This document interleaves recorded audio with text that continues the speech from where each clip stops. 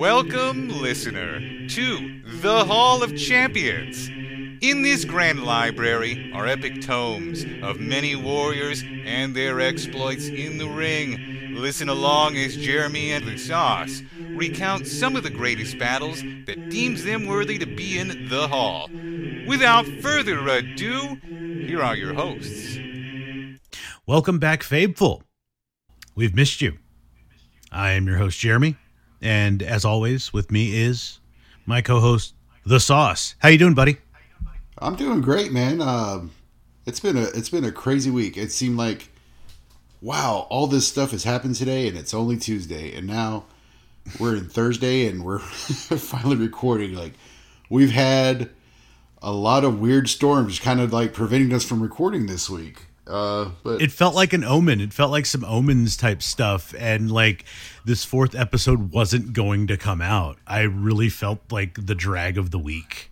Right, and you know, sure enough, we persevered, and it's now Thursday, and we're just ready to get down to this. We've been talking about this episode for a while. Yeah, I mean, we haven't teased it necessarily, but I think just us together have been really wanting to do this, and like it's another heavy hitter, superstar, man, great guy. He recently made some waves. I don't know if anyone knows, but time is really weirdly irrelevant in the Hall of Champions. Like we said Thursday, it's not Thursday when you're listening to this, but also last week is next week. This week is last week. Yeah, I mean, you got out of the time suck, but I've been here. I've gone literally insane inside the Hall of Champions. Like you got to leave and wrestle. Right. Well, here at the Hall of Champions, though, you know, like time is a construct, so there's no sense of time here. Mm-hmm. And so when you're stuck here, it's like we don't age. Yeah. We don't grow older. We don't get sicker. We just stay here and we preserve the Fabe. Indeed, so indeed, yeah. Fabemaldehyde, I think, is what's in the air. That's a good term, yeah. Very good term. I think that's the best way to describe it. How it keeps us young, and Marty too. Like Marty's like what? How old? Like 5 or something? Well, kayfabe, he's 8 months. Fabi's 8 months, but I mean, like, yeah, he looks just like we've got to post pictures of Marty in some ring gear or something, in your ring gear, because I think he would end up being a favorite. After that episode, after last week's episode, I really think like Marty's gonna start becoming like one of the favorites in the Fabeverse, and yeah, it's probably picking up on the mic right now. Like you can hear him like rustling the blinds. Licking himself.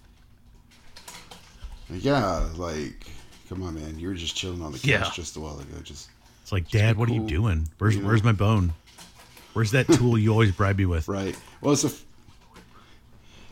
the fact I got this single chair that I sit in to record, and he can't fit up here, so I'm not on the couch with him.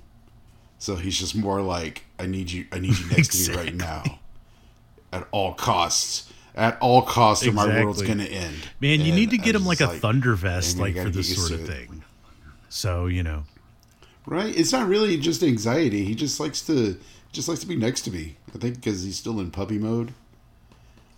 Even though he's like giant now, but you know, puppy mode's a weird thing because it's like some days he's just you know the greatest dog in the world, and then other days I want to fucking give him a neck breaker, you know. So yeah, you know I'm talking about you. Damn. You looked right at me when I said that shit. Anyway, he said, "I'm sorry, Dad. I'm in puppy mode." But I digress. All right, so let's get to it. First of all, let's just shout out our fans real quick. Let's also shout out our wonderful sponsor, Tula Mics, we are recording on these wonderful microphones. As we said last week, Natalia, you're wonderful. Thank you so much for being behind us throughout this entire thing. It's been wonderful. You got anything coming up, Robert? The Sauce? Oh no, coming up, yeah, I got a couple of dates coming up in Edinburgh, Texas, which is going to be April 16th in Edinburgh, Texas, which is Rio Grande Valley. I'll be out there for Amazing Pro Wrestling. They're having me back out there. Great guys. I'm competing for the open weight championship. So, and it's a triple threat. I'm not sure who the other two guys are, but I'm looking forward to it. Oh, Total Pimp. Total Pimp I've met before. The other guy do not know. You hear Marty? Marty's just going crazy on the couch. Marty. I'm sorry, guys. Marty's just like, I wish it was like Jannetty. I wish his last name was Jannetty right now. Yeah, he'd just get lost.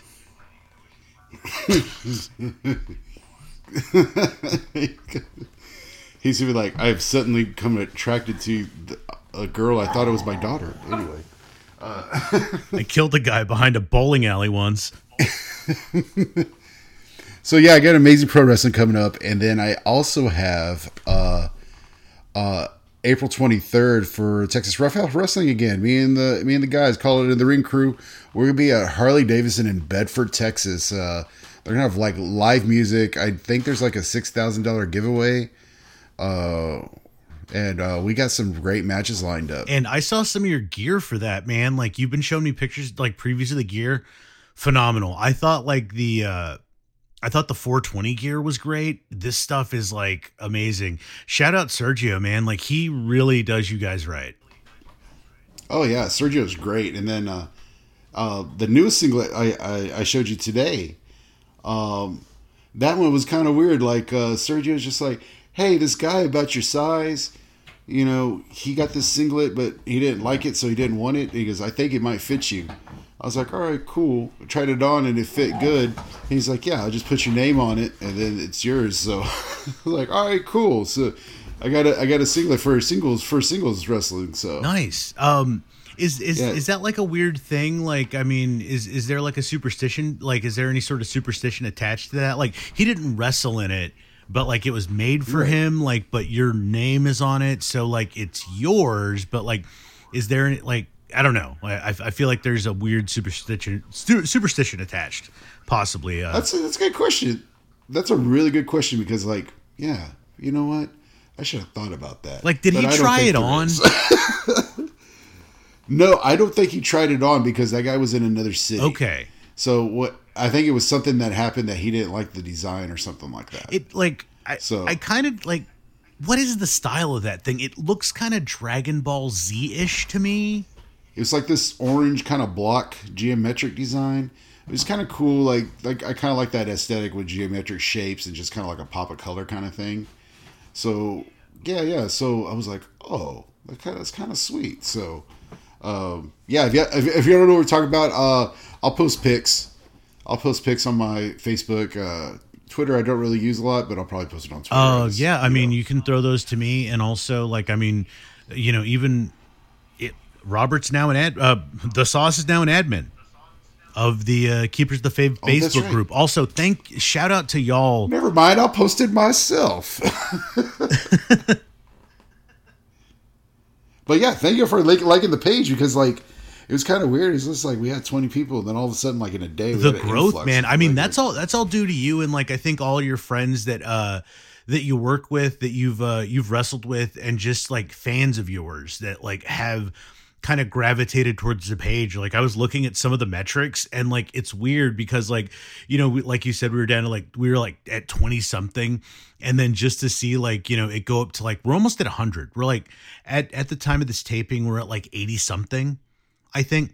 But like to see the percentage of that and like the spike, it's like just Facebook, like the Facebook like analytics go like, oh yeah, no, you're up like 3,000% from, you know, this time last week. And I'm like, wow, those numbers are great. Like, we could just easily Scientology inflate those numbers and say, you know, our growth is up 3,000%, you know, within a certain period.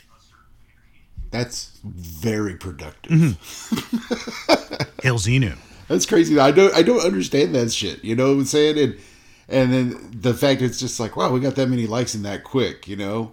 And then, like my tag partner Avon, Avon's very like when he posts a video or he posts a promo for his match, and he's very big on making sure he has a promo for every show he goes to. Yeah, you were talking about that. Like you were like I had seen some of your stuff, like some of your Snapchat, like I think, and it was like just you taking a picture of the guy shooting Avon. Oh yeah. Yeah, through the phone and then zooming in on Avon. I was just like, yeah, we're just having memories here. But yeah, Avon's really got me in the habit now. Like, just cut a good promo for it helps the promoter, it helps people get in the door, it helps the show. Yeah, I mean, it's all advertising, man. Yeah. So, wrestlers out there, hey, man, even if they don't ask for it, cut a promo. Ask your bookers, like, hey, if I'm going to this match, is there anything you want me to say? Do like this. The object of you go into another promotion, like even if it's your first time going there or anything like that, it's really to help. They're hiring you to help. So if you're coming in from out of town, it's just like, hey, what can I do to help this show get bigger for you? So they see that effort. It's like in comedy, like the equivalent of like a bringer show, but like you guys like bring people and then you like beat the shit out of each other. Like comics don't do that, but I mean, I kind of wish we would. Like there have been some people on some bills that I'm like, man, if only I could body slam this guy. If only there was some sort of stipulation, right, which we could do that. I digress. Yeah. That was a long time ago for me. I don't really do the comedy anymore. I mean, this is my life now. I have dedicated myself to the Hall of Champions. And speaking of champions, let's go ahead. Speaking of which, you need to clean your room. Indeed, you need to clean your section. What are you, Jordan? I got Jordan spandex Peterson hanging everywhere. Jordan Peterson, you can clean your room, Bucko. Can't be in this hall if it isn't clean. I really don't know what you're doing in here. It's my Jordan Peterson. Oh, Jordan Peterson. But so, which section of the hall we at today?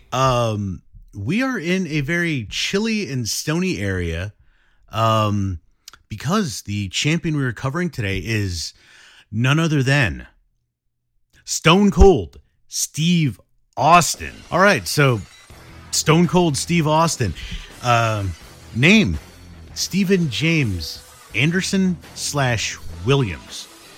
This was a weird thing that I kind of like. I mean, I don't know which is his real name, but born December 18th, 1964 in Victoria, Texas. 6'2", weighing in at 257 pounds. We're going to be talking about the WWE version of Stone Cold here. So, I mean, his debut was in September 30th, 1989. He made his WWF debut as the Ringmaster in 96, as the $1 Million Man's $1 Million Champion. Sorry, Virgil. And later that year, he creative kind of let him run free, and he came up with the Stone Cold gimmick that we know and love. And I don't. I've got a little bit of trivia here for you, Sauce. I don't know if you knew this. Do you know? Oh, I love trivia. I love. Okay, trivia. You love trivia. Let's call it. Do you know how he got his name? Let's call it. Where Stone Cold came from? Oh, from the Brian Bosworth movie, Stone Cold. Am I right? I really wish it was that cool. It wasn't, isn't it? No, it's not. It wasn't not. Actually, the name was prompted by his then wife, Jeannie. I believe that was his first wife, maybe his second. Told him to drink his cup of tea before it became Stone Cold. The name was inspired by his wife and this, penchant for drinking, hot tea. The persona, this Stone Cold killer type, just ruthless fella, was inspired by the serial killer, the Iceman, Richard Kuklinski. Kuklinski, I think. Kuklinski. Yeah. Whoa. So I mean, that's where the cold demeanor came from. The cold name came from his ex-wife. This really feels like a divorced dad wrestler, if you think about it. That is true. That's like, yeah, divorced dad in their tidy whities, frying eggs in the morning. Yeah, yeah. Looking like, Milhouse's dad. Exactly. I sleep in a truck bed. What about you? I sleep with my wife. Another little interesting fact here. After watching the movie Pulp Fiction with Bruce Willis, he said the haircut inspired me. I was traveling the road to Pittsburgh with Dustin Rhodes, and before I went to the show, I said, fuck it. We went to the bathroom with the razor blade, and I shaved all my hair off. He'd been battling a lot of, like, male pattern baldness, and, like, I mean, you can even see it, like, in Stunning Steve. Like, when he had the short hair, it was like the forehead was kind of up, like the hairline was kind of receding. And, he grew the goatee. It don't matter. He still looked good. Yeah. We're talking about WWE here, but him and Brian Pillman, man. I mean, the Hollywood Blondes. That was a fantastic. That was a great looking team. That was a great looking tag team. Much like Los Crudos. Shout out you guys. Y'all are a great looking team. We are. I totally agree. I'm speaking for Avon also. He doesn't like me to speak for him. I'm speaking for him right now. I mean, Avon doesn't speak for himself enough. Right. Seems like. No, he does. Yeah. His fighting style was mainly a technical wrestler. Like with the ringmaster gimmick, he was basically like a very solid technical wrestler. And Steve Austin, just his entire career up to that point, he was known as a technical wrestler. But there was the famous neck injury, the pile driver neck injury from Owen Hart, rest in peace, pivoted him to more of a brawler type style. As I said, he debuted in 96.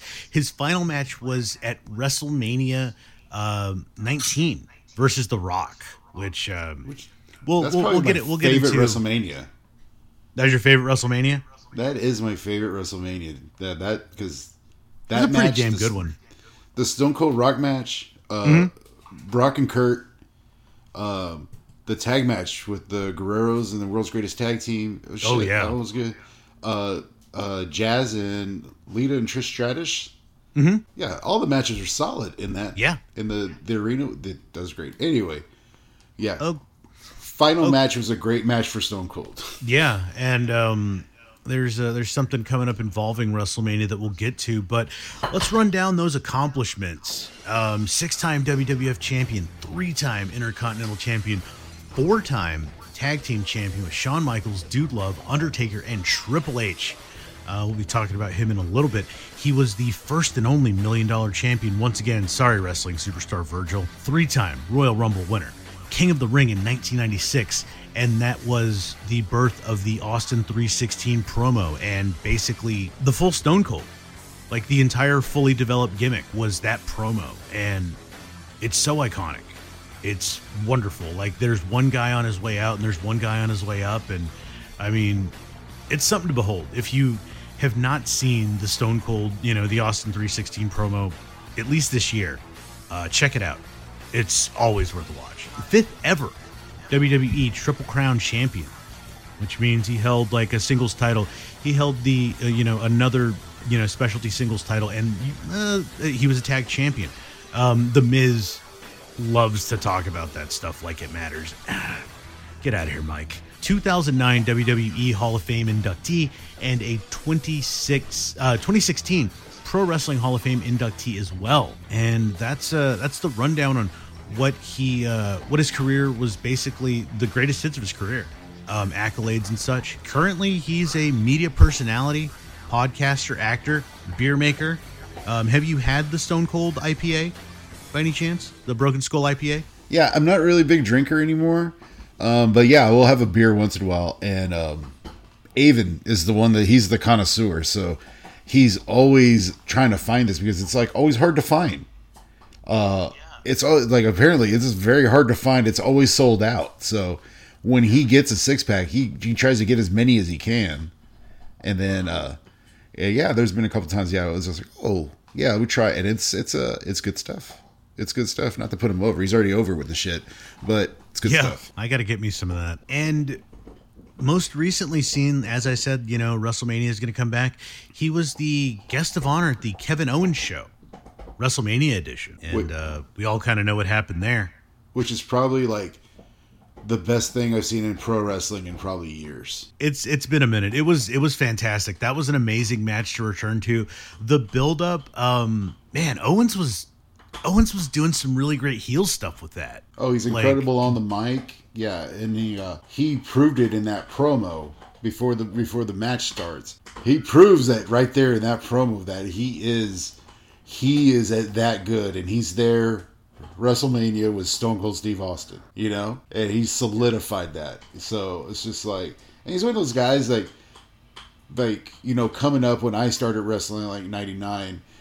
He's one of those guys that I noticed and I watched, because he's around my age, and I've watched him since the beginning, and I've always been like a big admirer of his, and so to see him come up, like, wow, he's there.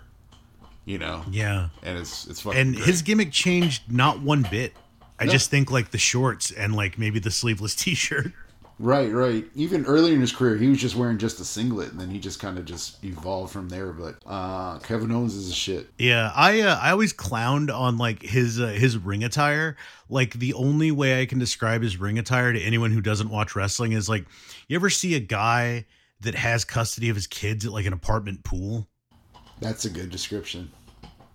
It's like he's just in that sleeveless shirt and his like basketball shorts, and it's like he's got a 4-year-old with him and he's just having to be at the pool. Right, and he has a Dodge Charger. Yeah, he basically, it's just weekend dad at the pool attire for Kevin Owens. He's got a 10-year-old Dodge Charger that he's paying $30,000 on. Oh man. He's in so much debt. He's in so much debt, but he's like, I gotta go to the bar. I mean, he could have a nicer car and like move out of that apartment, but he just really loves that Dodge Charger and going to the bar. He really loves like revving it in the Buffalo Wild Wings parking lot. A lot of guys back home like that. I remember. He does go over there and shotgun a hot wing, just fucking crack the bones and snort it up your nose. Oh my god! But yeah, that match. Like, I mean, what did you think of the match? Oh, the match itself, it's everything was in the build up in the story, so that the match itself, it's great because you're invested in it, and when you're invested in it, it's just even if it's all kicking and punching and just kind of brawling around everywhere, you're invested because it's just entertaining to you. It doesn't necessarily have to be any kind of thing fancy or anything. As long as they feel like the hits are real, then it's going to work. Yeah. It's going to work. And so, of course, it's going to play great because you got, like, Stone Cold is one of the best brawlers. That's his MO. Mm-hmm. Like, even going back in some of these matches that we reviewed for Stone Cold, his MO is, like, taking him through the crowd and just beating shit out of people. And, so, it's like, he can make that look good all day long. So... Oh yeah, and if he's partnered with somebody that like really sells it and really can like go toe to toe with them, like blow for blows and just great spots. Like, I mean, you have one hell of a match, and that was a great match. That was a great example of Stone Cold working with somebody that wanted to work with him and really wanted to tell a great story. And the other great thing of it too is I love in the promo part, Stone Cold's like dead stare when Owen said something that insulted him, and he just kind of turned his head and just stared at him, and it kind of looked like that when you're in church and you're making too much noise and your mom turns around and looks at you. Yeah, just stares daggers she's like, at I'm you. about to whoop your ass in the car. It's like, we can't do it. It's the house of the Lord. But when we get to the car, that's the stare. That's the stare Stone Cold had. So that was probably the best part of all of WrestleMania. Was like the stare, and it was just like, oh, that's great. I was like, that's great. He's gonna light him up. So it was good. Yeah. It was a great match. I mean, he still has that glare about him. Just like he can do that. Like he can just recall that that signature glare of his, like at a moment's notice, and you're in for it. Right, and yeah, all in all, man, that was really exciting to see that at WrestleMania. So, yeah, it was cool. Sweet. One more thing I wanted to talk about. Like, I mean, there was We mentioned him up earlier at the top during those accomplishments, tag championships. Triple H. Recently, there was a clip that resurfaced. A fan attacked Stone Cold in Germany at a house show, and Triple H came to his aid. I mean, like, it was one of those things, like, Stone Cold kind of had, like, he explained he kind of had to take it just because it was like match was over, and, you know, it was just one of those things he couldn't break Fabe. It was just a crazy thing that happened, and he just had to lay there and take it. But Triple H, I'm watching it now, just belly to backs this guy and just starts pounding on him. Oh, and that clip is only a minute. Well, I mean, the version I'm watching is like a minute and a half long, but man, Triple H and like the ref really lay into this guy. And it is something. Like, he explained like that was just the way things happen. Like, has that ever happened to you at like a show, like a rabid fan like jumps over the barricade? I could probably count at least 5 times that's happened. Yeah. We got to get into those. Yeah, it's like, I don't like, yeah, because like I don't want to get too into them, but one of them did involve a motherfucker having a knife. So we'll get into that later. But yes, it happens. What's also great, if you look up all these videos about fans running into the ring, the majority of them is the ref fucking up the fan. You know, and that's just it. Everybody thinks it's just the ref because, you know, they see the ref barely get hit by a wrestler, they like pass out and they're knocked out, right? But, you know, all refs are trained like wrestlers too. Yeah. So they're there and they're there to defend themselves too. So if you see some of these videos where fans rushing in and the ref gets there first, the ref's doing their job, but the ref will fuck somebody up. So it's great to see. It's really great to see. You'll see some little guys do some little refs. Like, it was a Pee Wee Anderson from WCW. Man, I've seen him fuck somebody up. It was great. Charles Robinson. Yeah, Charles. Also Lil Nate. Yep, I've seen him. Hebner. I've seen Hebner like fucking kick a dude in the face. Oh man, Hebner's a legend, dude. Like, I feel like we could do an episode on Hebner. Right. It feels like something we could, like, because he's just got like such a storied history of, like, every time I saw that guy, like, in a match, like when he was calling a match, like when he was officiating a match, I knew it was something huge.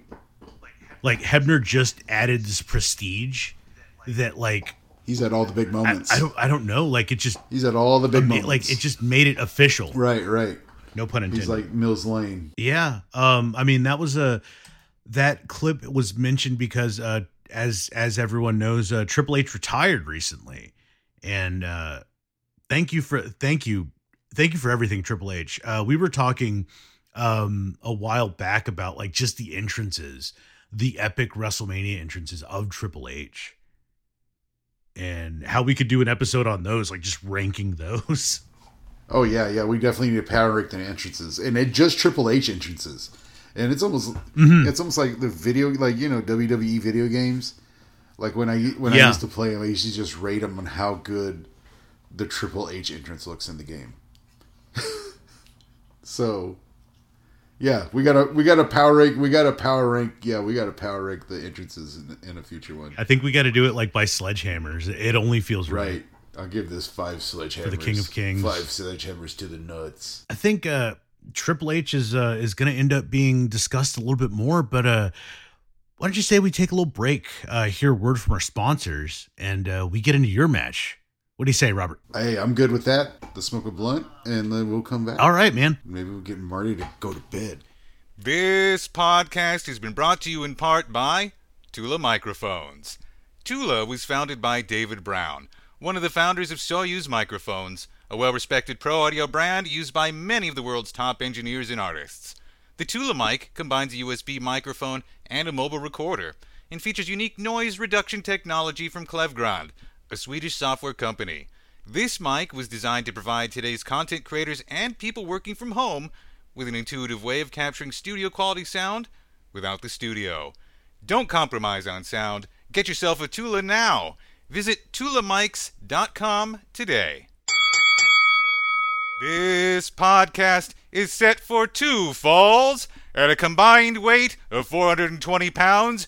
Jeremy and Robert, the keepers of the faith. All right, so No Way Out It is 2001 No Way Out in Las Vegas. This leads into WrestleMania 17, which is like, it was in Houston. My partner, Avon Axel, this is his favorite WrestleMania ever. And it's because he was there. He attended it with his parents. And then when they came back, when they were here just a couple of weeks ago in Dallas, he took his parents to WrestleMania because they took him when he was little. So he got to take them to this current WrestleMania that happened. So yeah, it was pretty cool. So this is leading up to Avon Axel's favorite WrestleMania ever. So storylines are building here going into WrestleMania. The biggest storyline is, within the past year before that, Stone Cold's been out of commission.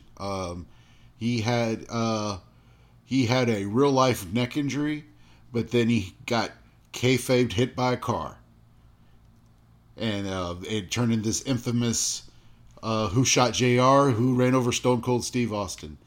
And so Stone Cold's out for this year. And then from there, it kind of solidifies Triple H coming up into the main event scene prominently. Becoming the game. He's having a banger year. He's having he has this feud with Mick Foley. WrestleMania, Royal Rumble 2000. That's my favorite Royal Rumble ever, but that has the Triple H Mick Foley street fight. So Triple H gained a lot of ground. And kind of coming up, and he's a main eventer now. And so they go into this storyline. Of course, Rikishi is the one that hit Stone Cold.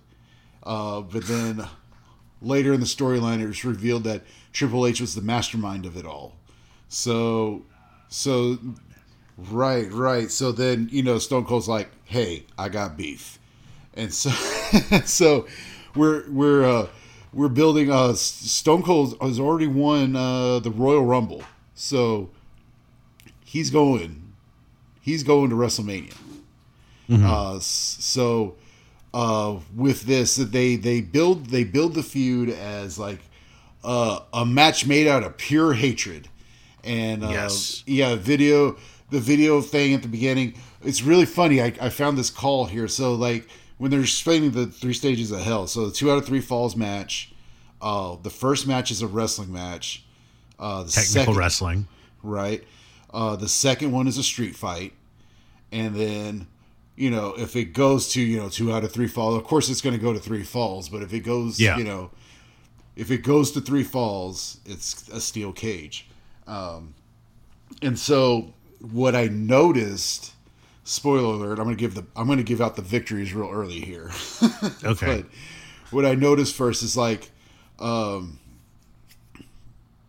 Triple H is the one that in the promos he's like, we're going to have a wrestling match.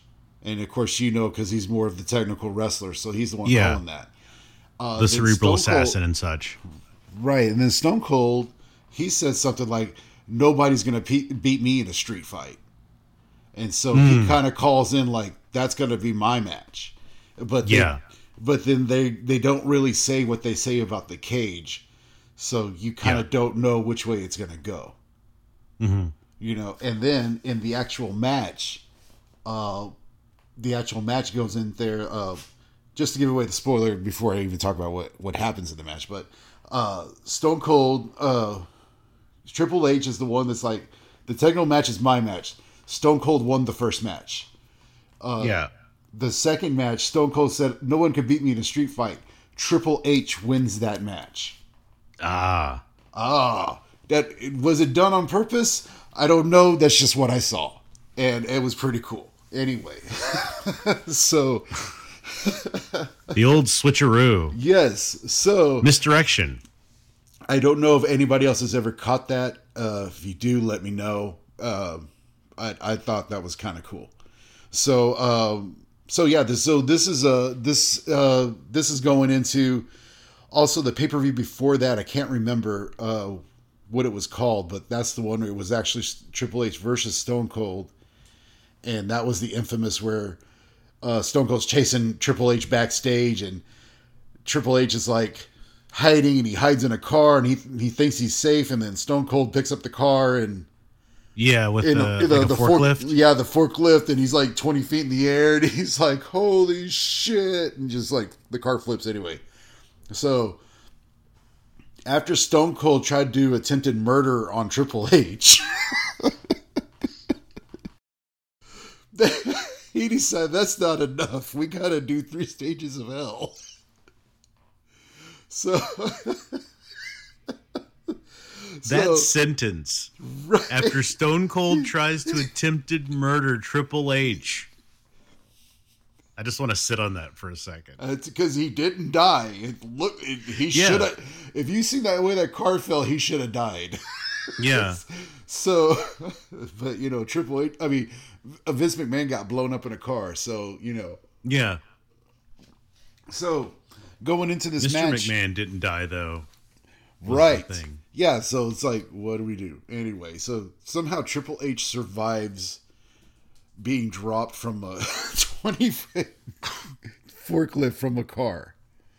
And so they decide they're going to have this match, the 3 stages of hell.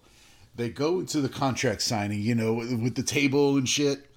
And the red, like the red rug over the mat, that sort of thing. Right. Vince is there, and they make this deal, the contract. It's like, you two can't touch each other. Y'all can't wink off in the shower with each other or anything until your match. And if you do, you're going to be suspended for 60 days. It's like that song "Keep Your Hands to Yourself" by the Georgia Satellites. Right. So it's like, okay, I'm going to sign it. And Triple H just grabs it. And you just see him kind of like mimic a signing. And Stone Cold's just like, okay, cool. And then he puts the clipboard down and then just like attacks Stone Cold, and just gives him the good beating, beats the shit out of him, puts him into pedigree. And then Vince is like, what the hell's going on? You're going to be suspended for 60 days. Yeah. And then Triple H is like, ha, I didn't even sign it. He's like, you morons. I didn't even sign it. And then it's like, what? He signs it so aggressively. And then it's just like, whoosh, and he just throws the clipboard down. It's like when you have like that pad at like the bank. Yeah. Like, you have to really press down and like make an impression. It's one of those, and you have to really go for it. Like, that's what that felt like. I mean, except he was missing like, the pin with the chain on it and stuff. He fucking gives a stunner to Stephanie. Getting alone. And it was like, oh, I'm going to stun your wife. On top of like trying to kill you before, I'm going to physically assault your wife. Wrestling is great. So, what does Triple H do? He doesn't go find Stone Cold's wife, who's in the building. Deborah at the time, right? Yeah, she's in the building. And nope. He's not. He's like, I'm gonna go hit this bitch with a sledgehammer, but no, he doesn't. Yeah. So, nope. But he ends up attacking good old JR. Oh man! And gives him a pedigree, and JR takes it very well.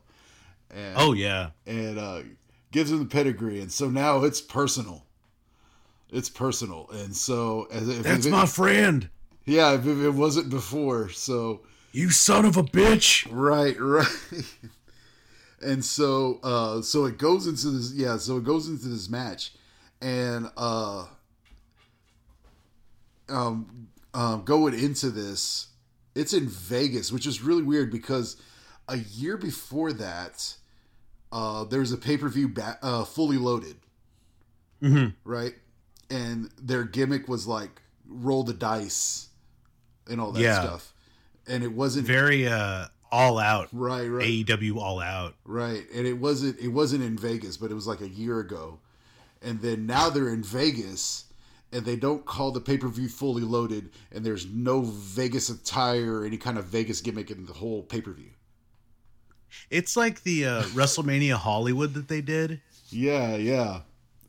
Like where they really blitzed and glammed it up, and now I think they're just, I don't know what they're going to do with that next year. It's going to be interesting to see if they really like lean into that like backlot brawl promo type thing they had with the West Side Story deal. You remember that? Yeah, that was cool. I liked it when they did the movie clips and stuff. So maybe they would. Yeah. If they bring that back, that'd be kind of cool. I wish they'd CGI Benoit back. Right? He would. I'm gonna have to bleep that part. Well, you don't have to bleep it. You just be like a zombie, like a wrestling zombie. True.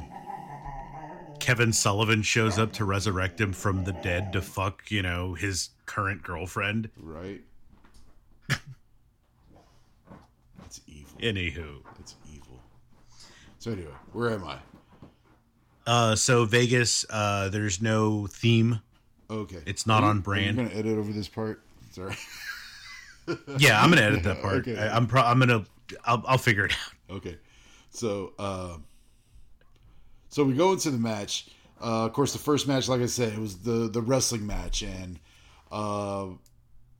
Stone Cold has tons of offense in this, and I didn't time it, but altogether the match is like super long, but the longest part seems to be the first match, because these guys go at, and it's a great fucking match. It's like just back. It's a great exhibition of both of their skills. Yeah, and they're going full, like their skill sets. They're going full motor. Like it's yeah, it's cardio. They're going. Yeah, and they're great. And then of course, Stone Cold gets the first pin, and it was just like Triple H goes with a big flying nothing in the air, and Stone Cold kicks him, stunner, and then I don't know if the crowd kind of understood what a 2 out of 3 falls match was. Because like he got the pin, and that crowd fucking went apeshit. Yeah, they were like, "That's it, it's over." And then because it was a pretty long match for that first part. Yeah, and so they're just like fucking going crazy, and then they're like taking a breather, and then next thing you know, it's like, oh, they're still going. They ring the bell again. Yeah, they're still going. And so you see like people's faces. It was like, oh, bonus wrestling, and yeah, and it's like they're just going again. Right, and so it goes into the street fight, and then of course everybody, both of them are going to be Blade in this one, and what I didn't realize, like going back to these, like, I do know that that I don't remember it being like so many matches where there's blood in it. Yeah, and it's kind of crazy. It was like, oh wow, they bled in this match too. And I'm thinking about it, God damn, they were bleeding a lot after like 98. I was like, yeah. So this is like bloody, and they did gimmicks with the sledgehammer and everything like that, and then it turned into sledgehammer into, was it the pedigree, and Triple H, that Stone Cold said that nobody can beat me in a street fight. He beat Stone Cold in the street fight. Yeah. And so then the cage comes down, and the ominous music plays when the cage drops. The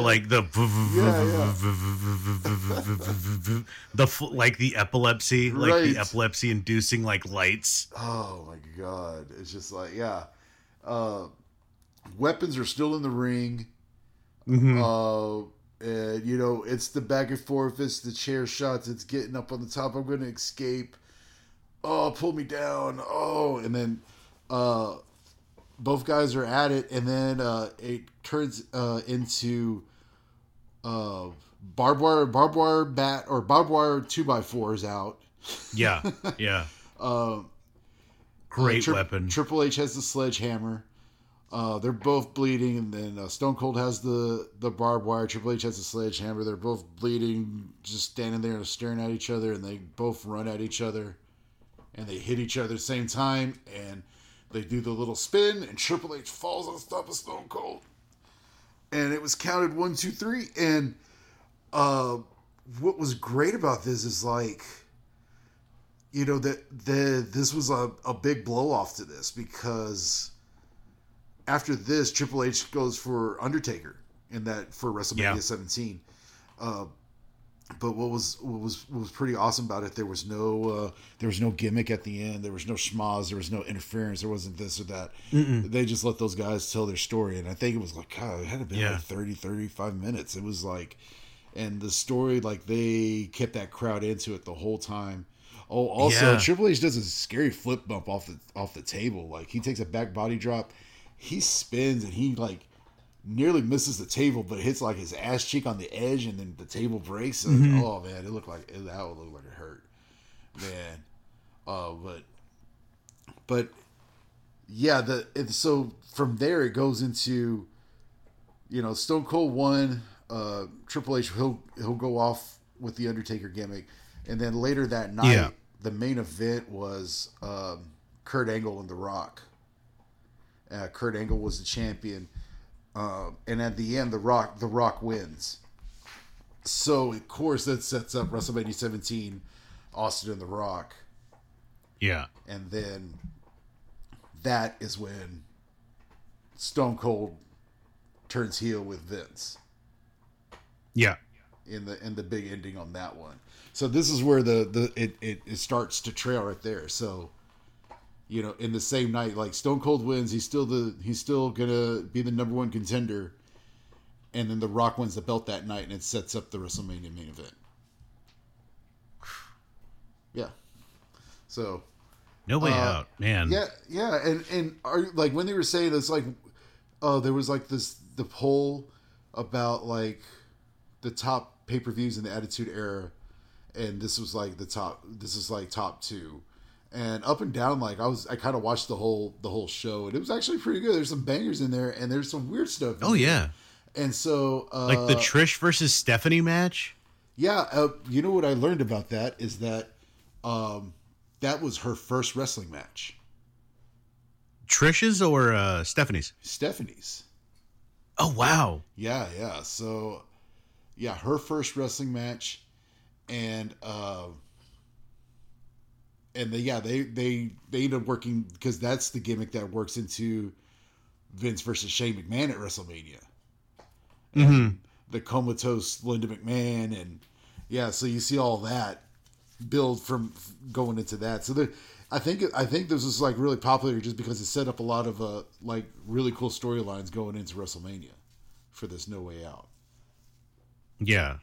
Yeah, but yeah, and all in all, I really liked it just because it was a great match that let two men do their work, and they went in, and no gimmick at the end. They just did their work, just them two, and it blew off a great feud for them.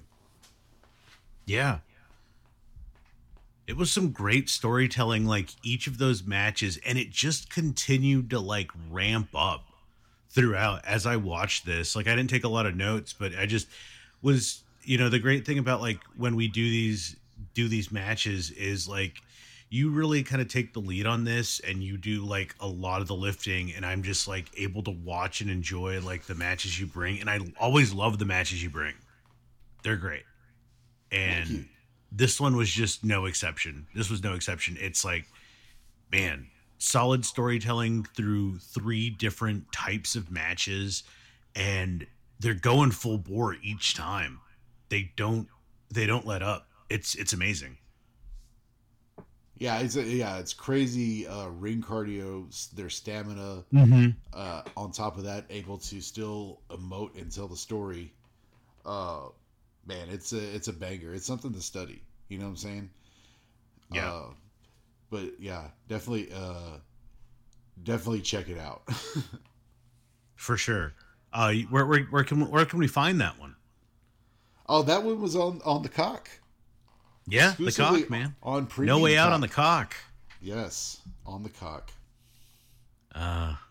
NBC, please give us free subscriptions to the Cock.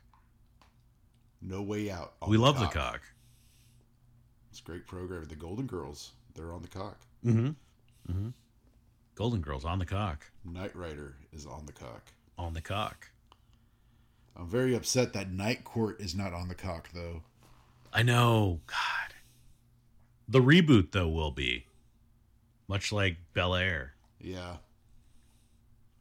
Anyway, you can find No Way Out on the cock. Yeah. And with that, we're going to take another break and hear from another word from our sponsors. And we'll be back right after this. Oh, hello there. You just happen to catch me restocking the Hall of Champions gift shop. Yes, that's right. The Hall of Champions is large enough to have its own gift shop. Unfortunately, a lot of the public can't get to this gift shop where these cool t-shirts reside.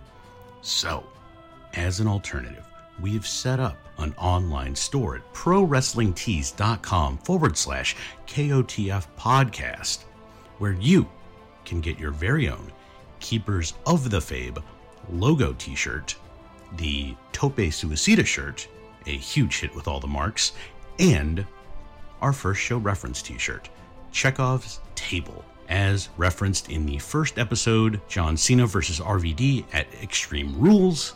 It's wonderful. It's fantastic. If you have a torso and you're a fan of wrestling, it's a win-win. ProWrestlingTees.com/KOTF podcast. Wasn't that a wonderful sponsor ad we just heard? Shout out to us. Shout out to our sponsors, Tula Mikes. Also, ProWrestlingTees.com/KOTF podcast. Get some shirts. Get the Tope Suicida shirt. Get the Keepers of the Fabe official podcast shirt. Get our first show reference shirt. Chekhov's Table. I think we both had some positive feedback on that last one. We have one more spot to fill. I'm trying to figure out what design we can do for that.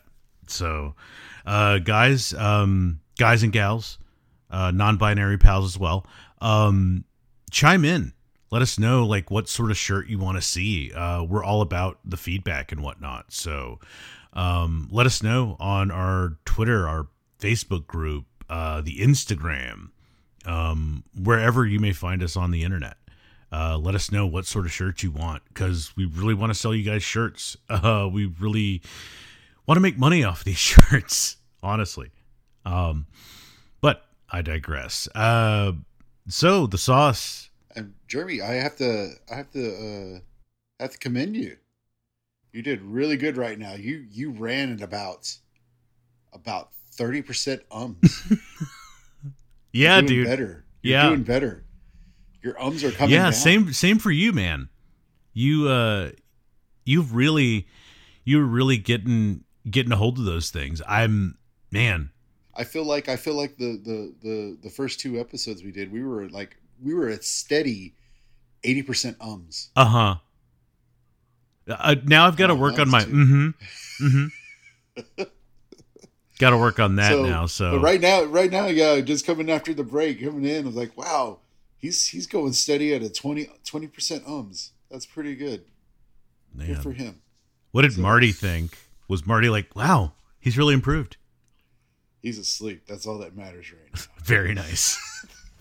Okay, let's get this show on the road. I am bringing to the table my match.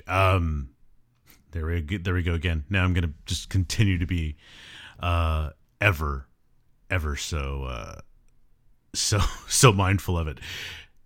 One of the greatest I think is it the greatest match of all time? That's a very broad question. Well, it could be for me. It could be considered the bridge, you know? This is what set it off. Yeah. This brings Stone Cold to the main event. Mm-hmm. You know, he already had the 316 coming up. This is King of the Ring. Yeah, this is the bridge. This is the moment that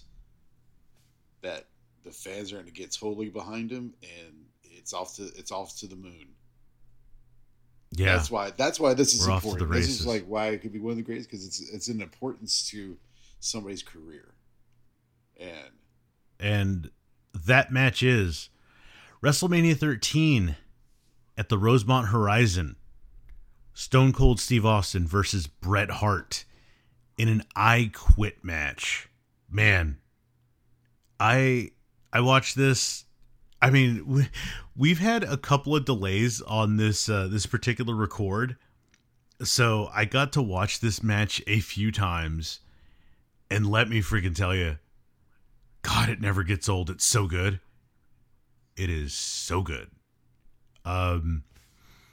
Man, what are your thoughts on this match? How do you feel? Do you remember watching it for the first time or anything like that? I remember we went to a friend's house and we saw this like live on the pay-per-view.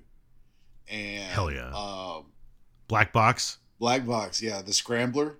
Yep. Because oh yeah, baby. And then I was like, I got a blank tape, and I just go to my friend's house and just record the pay-per-views, and I just watched the pay-per-views over and over and over. So ECW and all this stuff. So this is one of the ones I had. Oh hell yeah. And I just remember, you know, and it's one of those you just have it playing, and you know, as a kid when you're studying and getting into wrestling and stuff, you just have it on. Like, hey, I'm just gonna put this, and you just have it on in the background, and you know every cue, you know every signal, you know just having it on the background, every spot, yeah, and the calls and everything like that, and you know, so it's been years since I've like revisited it, and it's just as good as when I saw it the first time. Man, it really is. A little bit of background for this one. Couple of facts up top.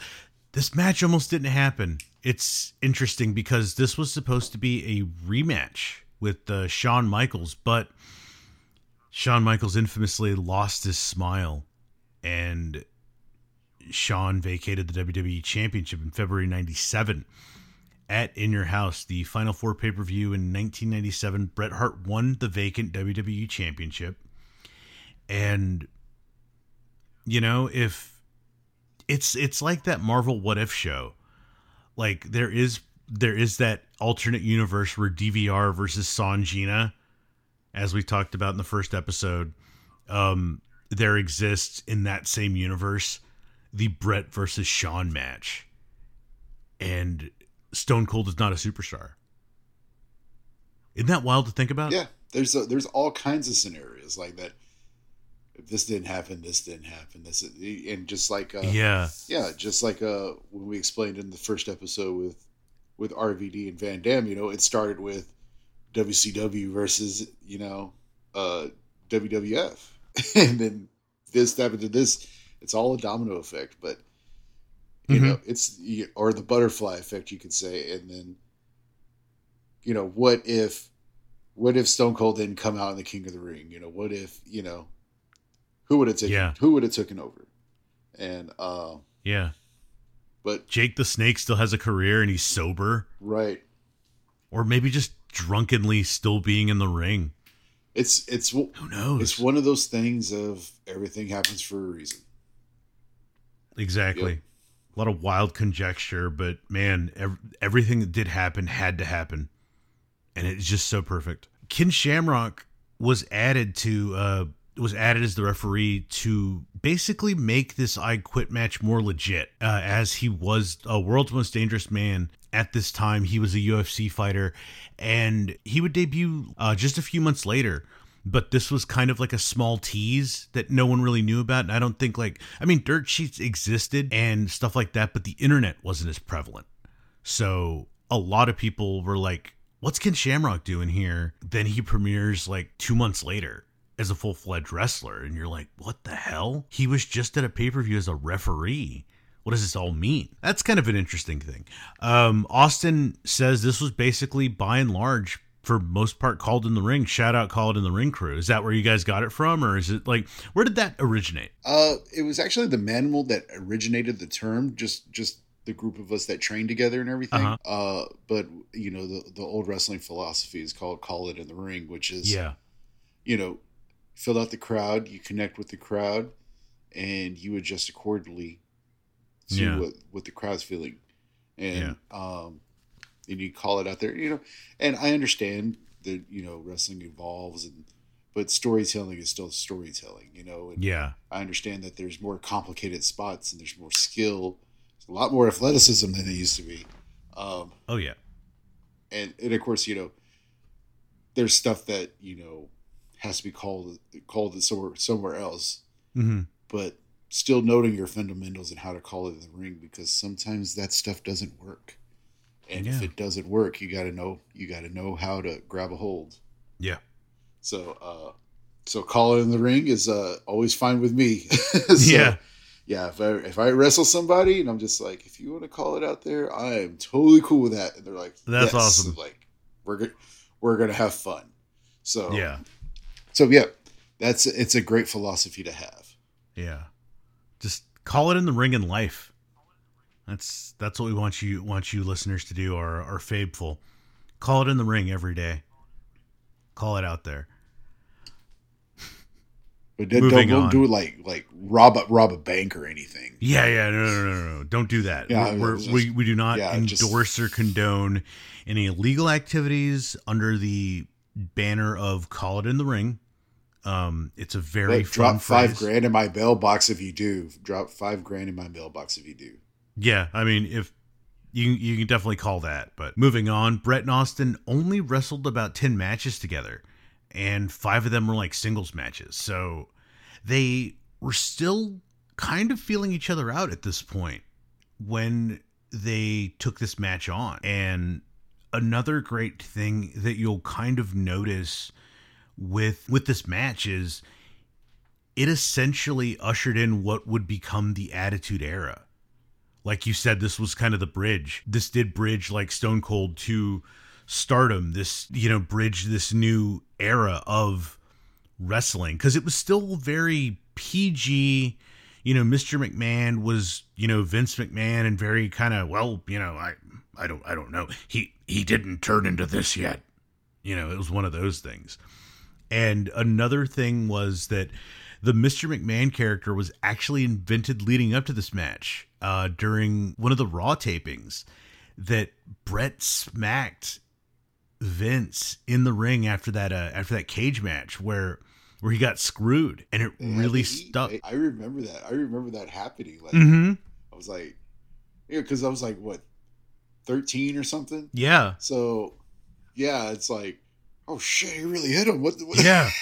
So and this is what it does. You want to blur that line, and next thing you know, it's like, what's going on? I need to keep watching. Yeah. And that was like the impetus for like the villain that is very prevalent now. Even, I mean, maybe in a little less, maybe in a more frail form, but the Mr. McMahon that got exploded, that did some outlandish stuff, like the "It's me, Austin. It was me all along," like that guy, because Brett hit him in the face in the ring and just embarrassed him. It just stuck with them. Speaking of Attitude Era, this was during kind of the no blood policy. The iconic spot towards the end where Stone Cold is bleeding. That's a thing that wasn't supposed to happen. And it's interesting because Stone Cold was a new guy. He had spoken about this, and, they were going over this entire thing. They were kind of calling it. And, Vince had said, this needs to end in the center of the ring. You need to just pass out from the sharpshooter. And Brett kind of said, this needs color. Stone Cold, being more of a newer guy, he was like, yeah, that's great, but there's no color policy. And Brett, being the stand-up guy he is, said, I'll take care of it. And that's just like one of those vets taking care of like the rooks and taking the heat for this entire thing. We're all the better for it, honestly. It's one of the things that, don't worry, Steve, I'll cut you for free. Yeah. No, don't worry about the consequences. I mean, I'm gonna do it, but yeah, don't worry about it. I'll do it. It's okay. This would be the 12th consecutive WrestleMania appearance for Bret Hart. That's some kind of record for sure. I've got to look it up. I've got to get our researchers in the library to double check that, and we'll get back to you. But also, the last WrestleMania appearance for Bret up until WrestleMania 26. Man, 13 years away. A lot happened in between those 13 years. Most famously, a screw job in Montreal, which we may talk about at some point. Just, that's a great story all in itself. But I'm going to go ahead and get to my spots and thoughts. All right. So, like I said, shout out to the editing team, more of the modern era of WWE, because they really do put together these trailer-esque things that really get you invested and compress so much story. This, back at WrestleMania 13, like in the mid 90s, that wasn't a thing. Like, it was very matter of fact. Like, we're actually gonna view this hype package, and we'll see if we can go ahead and put that in post. But let's go ahead and have a look at it, and we'll kind of comment on it as we go. This guy, imagine for over a decade, you that to voice, reach the that pinnacle of your profession. Through sweat and dedication, you've earned the respect of fans, friends, and even your adversaries. Then you walk away. When you return 6 months later, nothing is the same. I've been screwed by Shawn Michaels, the boy toy. I've been screwed by Stone Cold Steve Austin. I've been screwed by the World Wrestling Federation. Hell yeah. There are no friends. There's kind of a new motto in the World Wrestling Federation.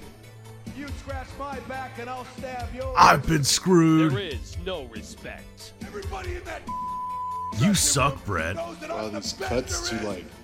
these cuts to like full color to black and white are so like, even your fans. Yeah, and then it At the wasn't heart of this good. change is a man who spits in the face of your every accomplishment. Ever since you came back, wasn't there a gimmick where Bret Hart like He is gained put fame Stone by Cold in the attacking sharpshooter you for like physically 3 segments? I think so. I Remember, it was like they come back for commercial. He still has him in the sharpshooter. He wouldn't let it go, and he held it on for like 10 minutes or something like that. Yeah. uses it as a stepping Oh, stone. man. Like And a false then remember prophet, something he too, where spews Bret got forth put in the his ambulance. Yeah. on his best day. And Stone Cold was driving the van. Mhm. It's crazy. I do vaguely remember that. He's attempted murder on Triple H. He attacks his wife. Injustice after injustice has finally And caused you here to he is, stop. just picking on Canadians. Man, his brutality knows no bounds or Stone borders. Cold is a bully. Now the finger is pointed at you. Oh, You're the man, one but who's changed. yeah. He invaded Brian Pillman's house. Yep, Brian Pillman. Stone Cold is a bully. Brian Pillman stood his ground before that was a thing. They say your ego is your He had no enemy. choice. What happened to you? There's only one solution. To awaken Oh, from this man, but nightmare, you must What a Back hype to this package. hype package. regain your Holy. life and resume your My legacy. notes here, You must literal make him hit beg for piece mercy on the as you Hitman. squeeze the will I mean, from that his guy bones. But when was a that was just Stone such a Cold great Steve VO Austin from that wins, investigative what becomes journalist. Just, the Bret the Hitman imagine Hart? you leave your job and you come back and some asshole has taken your place. What do? It's all your fault. You suck. The company's moved on. Not only that, he's from Texas. He's a bald-headed hick from Texas. You're a smart Canadian who's a great technical wrestler. But nobody wants to see that anymore, Brett. What do? You attack your boss?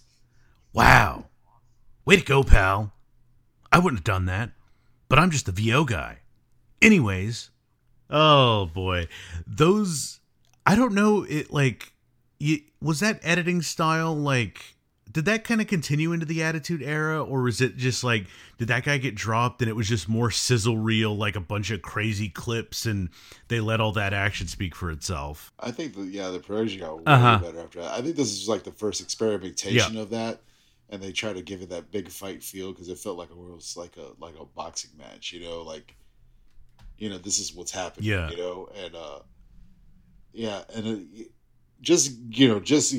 course the hype packages going forward, there's gonna be bangers after that, because sometimes it's not even the match, it was like that hype package was awesome. And so I think this is like the first experimentation. It was kind of weird with the editing and stuff, and wow, what are they trying to do Yeah. here? And It really spoke It's to still interesting, though. what the climate was at the time, because I think around this time, A Current Affair and 48 Hours were really big. So you saw a lot of that, imagine. expose. Yeah. Oh, yeah. It's an interesting hype package to look back at now and kind of see the evolution of where they were back in the 90s, when this was still kind of, I don't want to say it was a rinky-dink operation, because I mean WWF was around for a while, but it's just like there's not a lot of production value in some of this stuff, and you can tell, and we'll kind of get to that. But moving on, you know, we have the great Fink introducing our guest referee, Ken Shamrock. And holy shit, this has to be peak Shamrock, because he was dubbed the most dangerous man in the world by ABC Television, as Jim Ross informs us. And he comes out sleeveless referee shirt, the striped shirt, and basically biker shorts and Asics. And my notes here.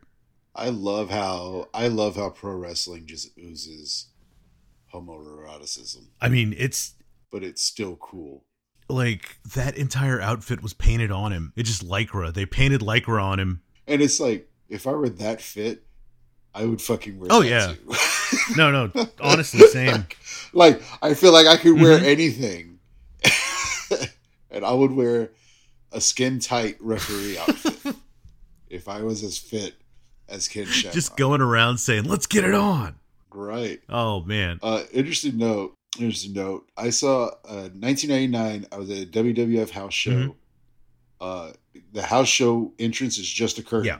And my brother got us tickets, and we were like 1 foot away from the curtain. Oh, wow.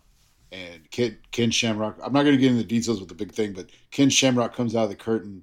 The guy is 5'4", but he's also probably about 5'8" wide. Yeah. Like, he is short, but he's like a walking wall. Mm-hmm. A short wall, but he's walking.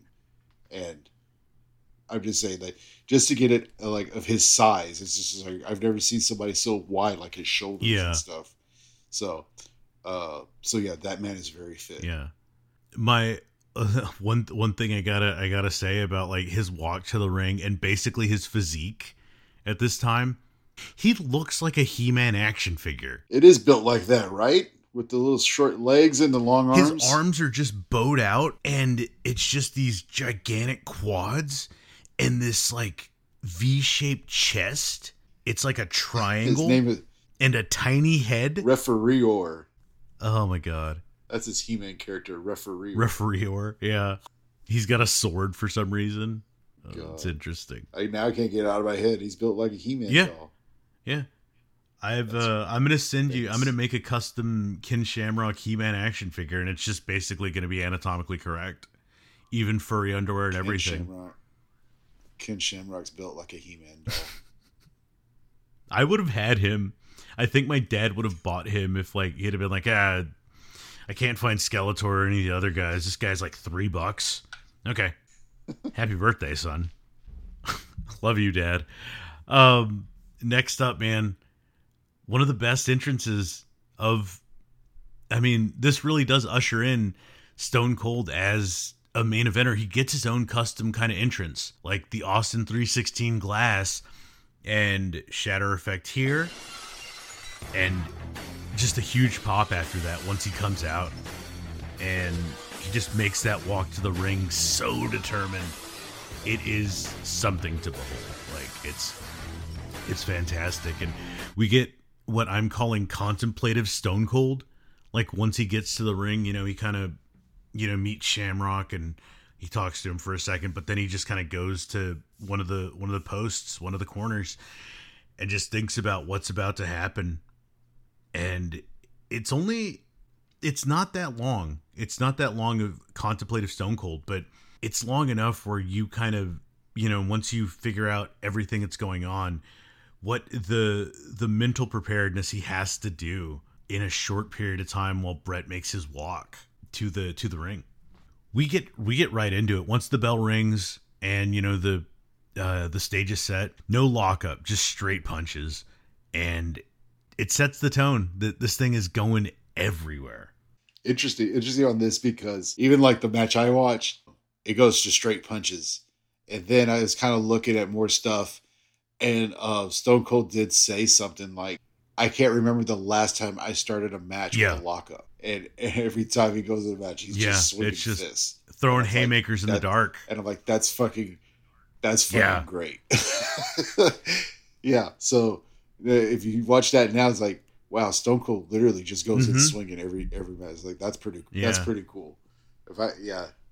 So the rattlesnake continues to strike, and this thing goes outside of the ring immediately, and it's just continues. Like, I mean, it's just like they literally just fall out of the ring and just continue to keep punching.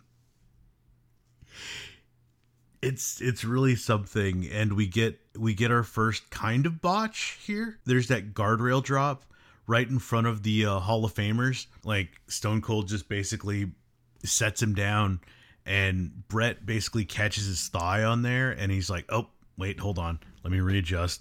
And then he kind of bounces down, and he's like, oh, my crotch. It was a good save.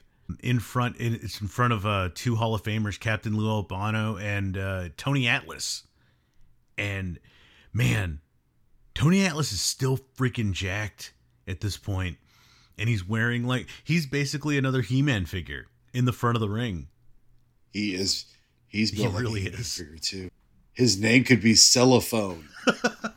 Cellophone. Please tell me you get this reference. I do. I do. Cellophone. I need a moment. Okay. I do too. Okay. Just so you know, Tony Atlas was on an MTV documentary called True Life. I remember this now. About being a pro wrestler, and he was trying to promote and book a show, and in all the commotion he couldn't find his cell phone.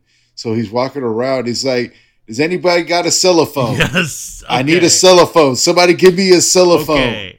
Anyway, every time I hear the word cellophane, I think Tony Atlas. Every time I hear Tony Atlas, I think of the word cellophane. So his He-Man character will be called Cellophane.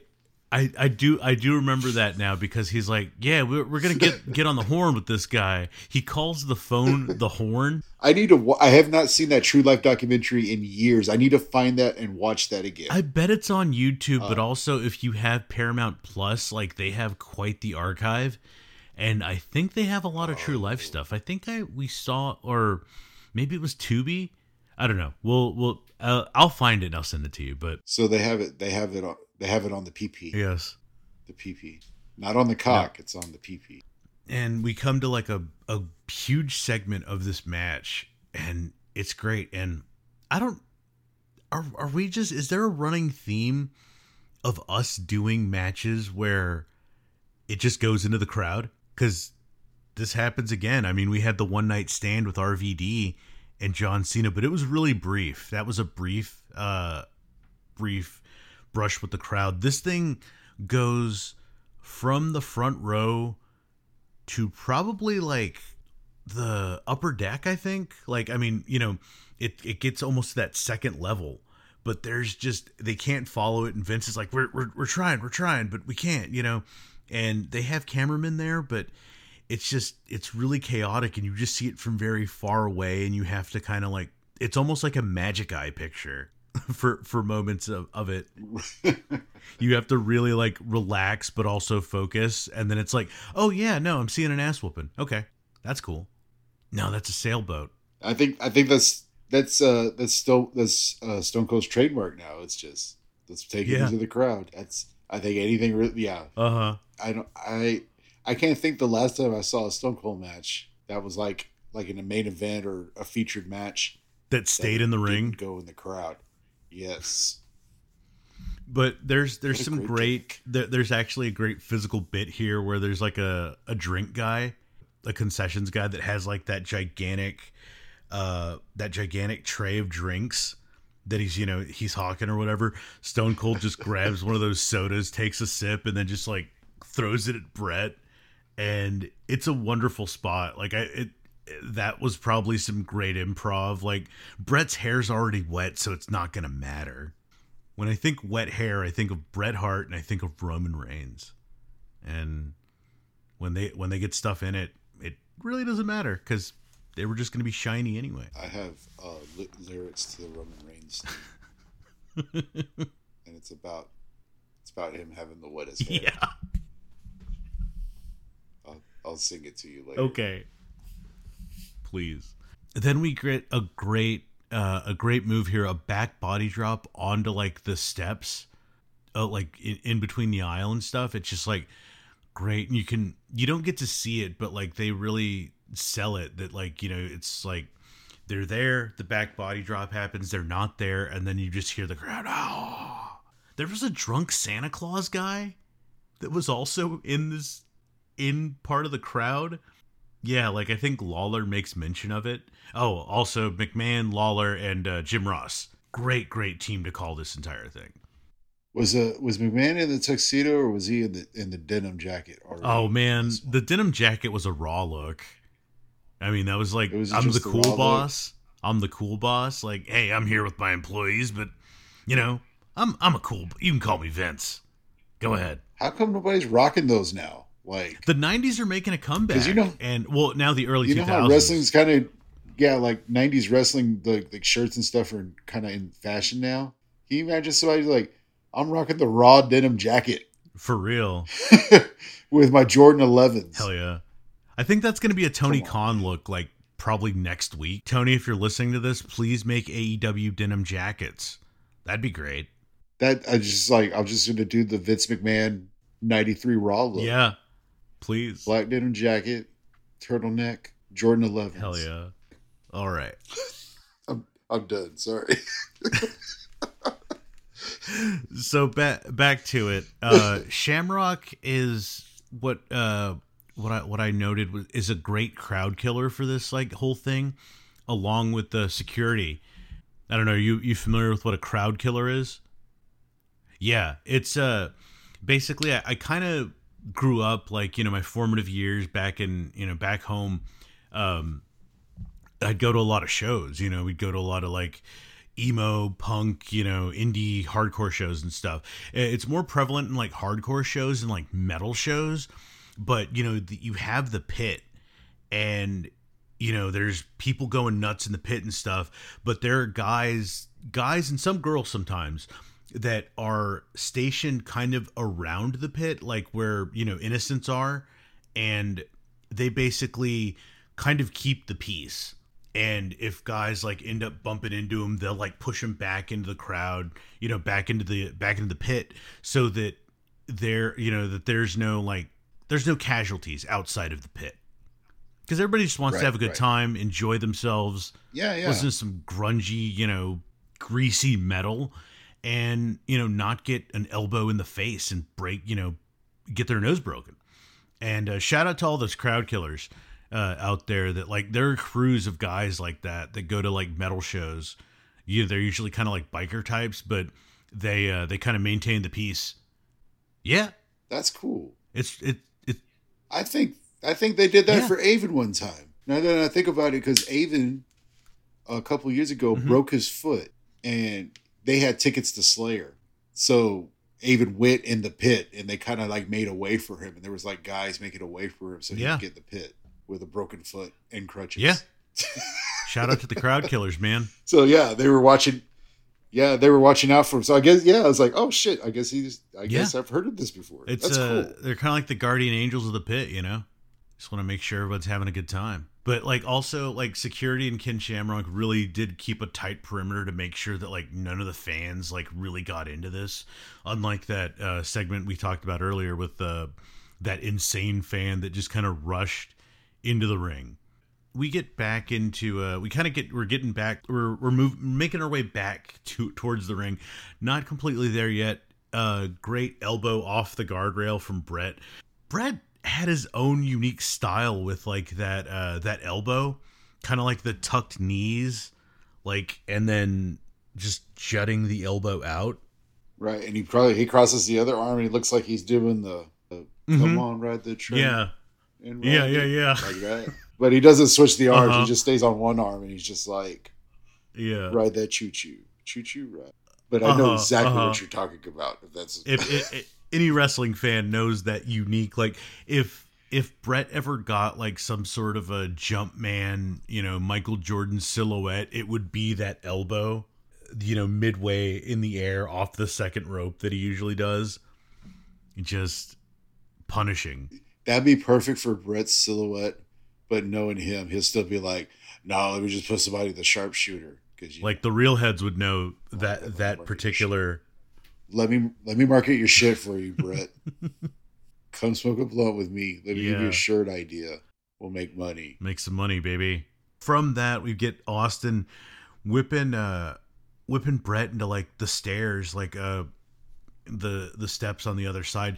Something I noticed about the perimeter around the ring, and maybe you picked up on this, but it's a lot smaller, isn't it? Oh, it's closed in, right? And there's no the black padding around the rails. It's just all guardrail, but it's like the distance between like the guardrails and the ring and that little, the mat area around it feels way smaller.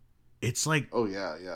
I think also it's just they weren't aware of like using that space so much at that time, and now it's like utilizing it, and then now they have bigger because they have more padding now, so I guess they have to compensate for the space the padding's taking up on the guardrails too. So that maybe and that's kind of what I was talking about. How it's kind of like WWF is still kind of a Mickey Mouse operation in a way. Like they haven't figured out really production outside of the ring in certain areas. Like you'll see like there's a spot we'll get to later, but the announce tables are just folding tables. They're just regular like folding tables, and it's just like this drop cloth over it.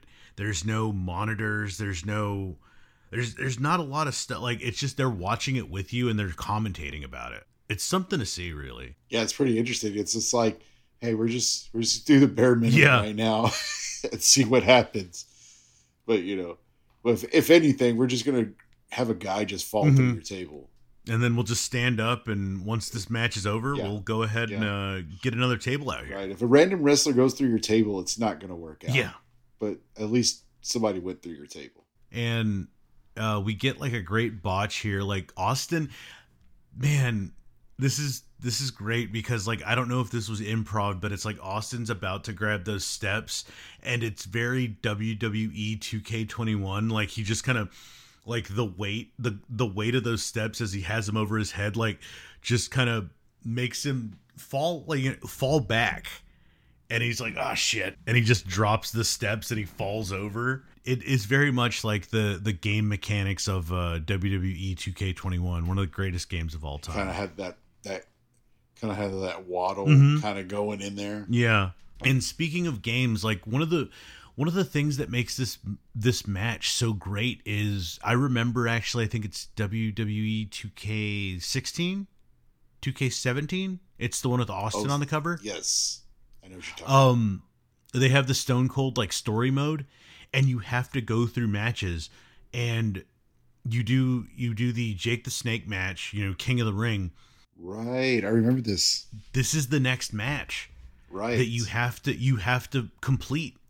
Like there are all the spots like you have to hit, and it's like if that doesn't solidify this as one of the most amazing matches of all times, that you have to replay it in a video game and recreate history, beat for beat. Otherwise, like you're done and you have to do it all over again. I don't know what else would qualify it, man. Like I mean, that's something. Like I mean, I don't know. Like there's the Hell in the Cell match, obviously, Mick Foley, but there was an entire game mode like that was like part of your character development was this match. So it's definitely something that you got to kind of keep in mind. Like, and we'll get to one of my favorite spots in that match in the game, and also here we got a neck breaker from Brett, which is very slow. It's a very slow neck breaker. It's like he sees Austin, he's like, all right, hold on, okay, and we're going neck breaker, and then we get a second rope elbow from that devastating second rope elbow we just talked about from Brett that he did outside, and he hits him with it, but Austin gets up, a stunner immediately. We go to a finisher, and it's a 2 count. It's just one of those early finishers that we think we know it's not going to end the match, but it just kind of gets the crowd riled up. And there's a bit of foreshadowing here. I've noted that Austin crawls like towards the spot of the finish, near the exact spot of that finish. I don't know if you noticed that at the beginning of this. Oh, part. getting in position for for setting up. Yeah, feeling that area out. Yeah, we get to one of my favorite spots of this match, and like I said, part of that in that game mode in 2K16, 2K17, whatever that is. But the figure 4 post spot, holy shit!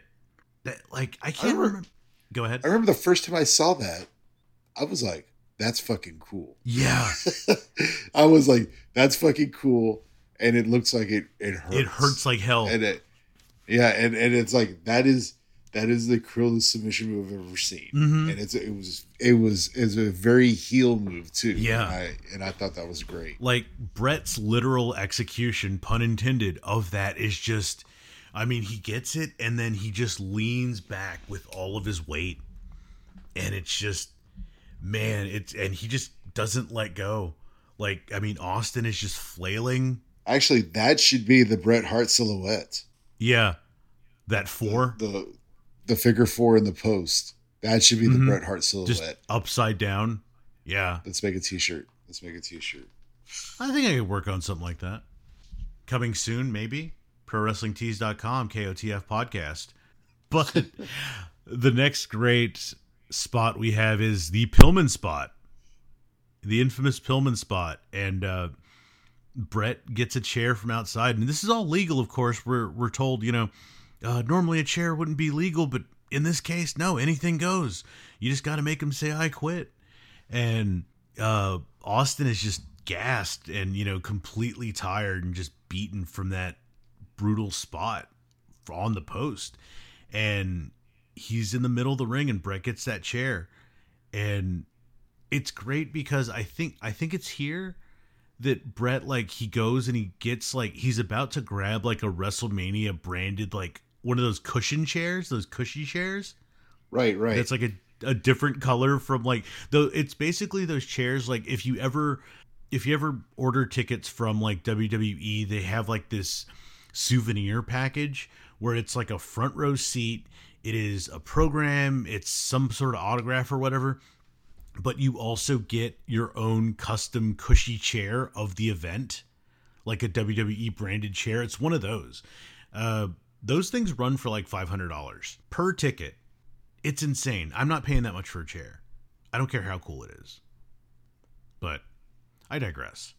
So the Pillman spot's about to happen. And I really have to hand it to the camera people because they were really on this. And like they get that shot of Stone Cold's like ankle inside, sandwiched in between the chair, and it's just this great shot. Like it's almost a push zoom into it, and Bret goes up and he's about to get up there, and I think one of the announcers, I think Lawler's like, don't take too much time, Bret, blah blah blah, and Austin just finds a second wind and gets up. And this is a great swing from Austin just to get Bret off the top of there, like have him hunched over, and then just one more swing. And Bret kind of knowing like he's taken this shot, like even his fall is kind of orchestrated in such a way that it's like, it looks brutal. Like it's like, oh man, he completely falls over, but he's still taking that like a bump. And it's really, it's something to behold. Like once you kind of break the mechanics down of like that entire spot, from Austin getting up to the hit to Bret just stumbling over and it looking just like he's been beaten within an inch of his life after two chair shots. It's crazy. Just like the other match, like the crazy stamina on this. It was just, yeah, they're going, and it's even on the outside, everything's gonna be snug and stiff, but yeah, I really like how because this is like the feud, so this is the hatred in here, this is the rivalry, and they display it really well. Yeah. Every move really tells tells part of the story that's integral. Like every great spot is meant to be there, and it's meant to convey, this push and pull and leverage and everything else. But I have notes that man, the cut, like, once again, shout out to the cameramen because they really focus in on the Hart family, Stu and Helen, and also Brett's daughter at one point. When Austin is beating the hell out of Brett's daughter, the cameraman just gets this. It's another iconic image, honestly. The main iconic image of this match is the bloody Stone Cold, but this one shot of this little girl that's probably maybe 8-9 years old, just covering her eyes in horror, watching her father just get beaten up. And it's something. Also, Stu Hart is 90 years old at this point in 1996, whatever this is. So let's add Steve Austin traumatizing a child and traumatizing a family. Yeah. Let's just add that to the list. Just attempted murder. What's his rap sheet at this point? Yeah, attempted murder, home invasion, assault, now this. Family trauma. I mean, imagine Alexandria Hart's therapy bills after all this. And then at the end of this match, the people are going to fucking love him. Mm-hmm. So when you say like an anti-hero. Yeah. Big anti-hero, man. Is that the true anti-hero? Guys, like, God damn, he's done some fucked up shit. He really has, and we love him for it. We salute you, Stone Cold, man. But yeah, there's a great like leg sweep that goes into a stretch submission, which is I think I was watching something and they had like it's like a clavicle crusher or clavicle stretch, something like that. Like, but you know what I'm talking about? This particular spot, kind of like a nerve hold. Yeah, it's like he's pulling Brett's arm, and then like he kind of like is also with his leg, like his knee, like pushing his neck the opposite way, and it looks painful as hell. Like, and Lawler is just basically a jackal in this match. He's like, break his neck. Oh, because he hated Brett. Insatiable. He's probably hated Brett for like, I think the feud's been going like 3 years by that time. Mm-hmm. Yeah, and this is before like horny Jerry Lawler. Yeah, puppies Jerry Lawler, Attitude Era Jerry Lawler. Yeah, this is just all the innuendo coming out of his pores. Yeah, this is just annoying Lawler at this time. Yeah, remember he fucking chewed gum for like a month after kissing Brett's foot. Yeah. Oh man, but Isaac Yankum. We get to a great spot here, and I definitely want your input on this. I think you know what it is. Austin doing a Boston Crab. What's your take on this? I mean, you're a big fan of the model Rick Martel. That was his move. How does it measure up? Out of 5 Boston Crabs, I'd probably give it a 3. Okay. That's fair. It's more than half. I think he didn't set it deep enough. Yeah. You know, when Martel puts it on, he goes for the kill. He really does. Just remember that. He hooks it in deep. He goes. He stretches. Yep. He goes for the kill. And that's why it works every time. That's why it doesn't work with everybody else. Yeah. Because Martel knows how to hook them deep on the knees. Man. Is this going to be the Martel Minute? Is this our Martel Minute? Rick Martel, if you're hearing this, that is why you win with the Boston Crab, because you're the only one that knows how to do it correctly. And that's why you're one of the best. I'm done. Okay. I was going to say, like, I nobody else will ever get 5 Boston Crabs. Only Rick Martel will get 5 Boston Crabs. Somebody might get 4 Boston Crabs, but that's cutting it really right. No, not even 4.5. I'm cutting it at 4. But that 4 Boston Crabs, it's still going to be fucking trash because it's not 5 Boston Crabs. Because it's not a Rick Martel Boston Crab. Yes. No, I mean, decent. It's cutting it really close. If I say 4 Boston Crabs, it better be a goddamn good Boston Crab. Yeah. But I haven't seen it yet. If somebody shows me a four Boston Crab, a 4-claw Boston Crab. We'll call it a 4-claw. A 4-claw Boston Crab. If somebody sees a good Boston Crab that's better than Rick Martel, send it to us. Send it to. I will rate it. I will rate the Boston Crab, and it's official. If I rate the Boston Crab, I will officially rate it. So have an official rating from somebody that is a connoisseur of Boston Crabs. I don't apply Boston Crabs myself to people. Maybe if the situation calls for it, but I don't do it. Man, I was gonna ask, like, with your reverence, I might with you. I could probably give it a 3 crabber. On this scale, I almost called this an Austin crab because Stone Cold Steve Austin was applying it. No, you can't change the name because he's only a 2 crabber. He can't even get a name change yet because his crabs aren't good enough. Stone Cold has horrible crabs. He does. Ask his ex-wife. Heyo. Martel came in and did a Boston Crab, and he changed the game. And then he got smart, and he dropped that punk-ass Tito Santana and became a superstar. Because he knew the Boston Crab was the most lethal submission move in fucking professional wrestling. You, sir, are a wonder.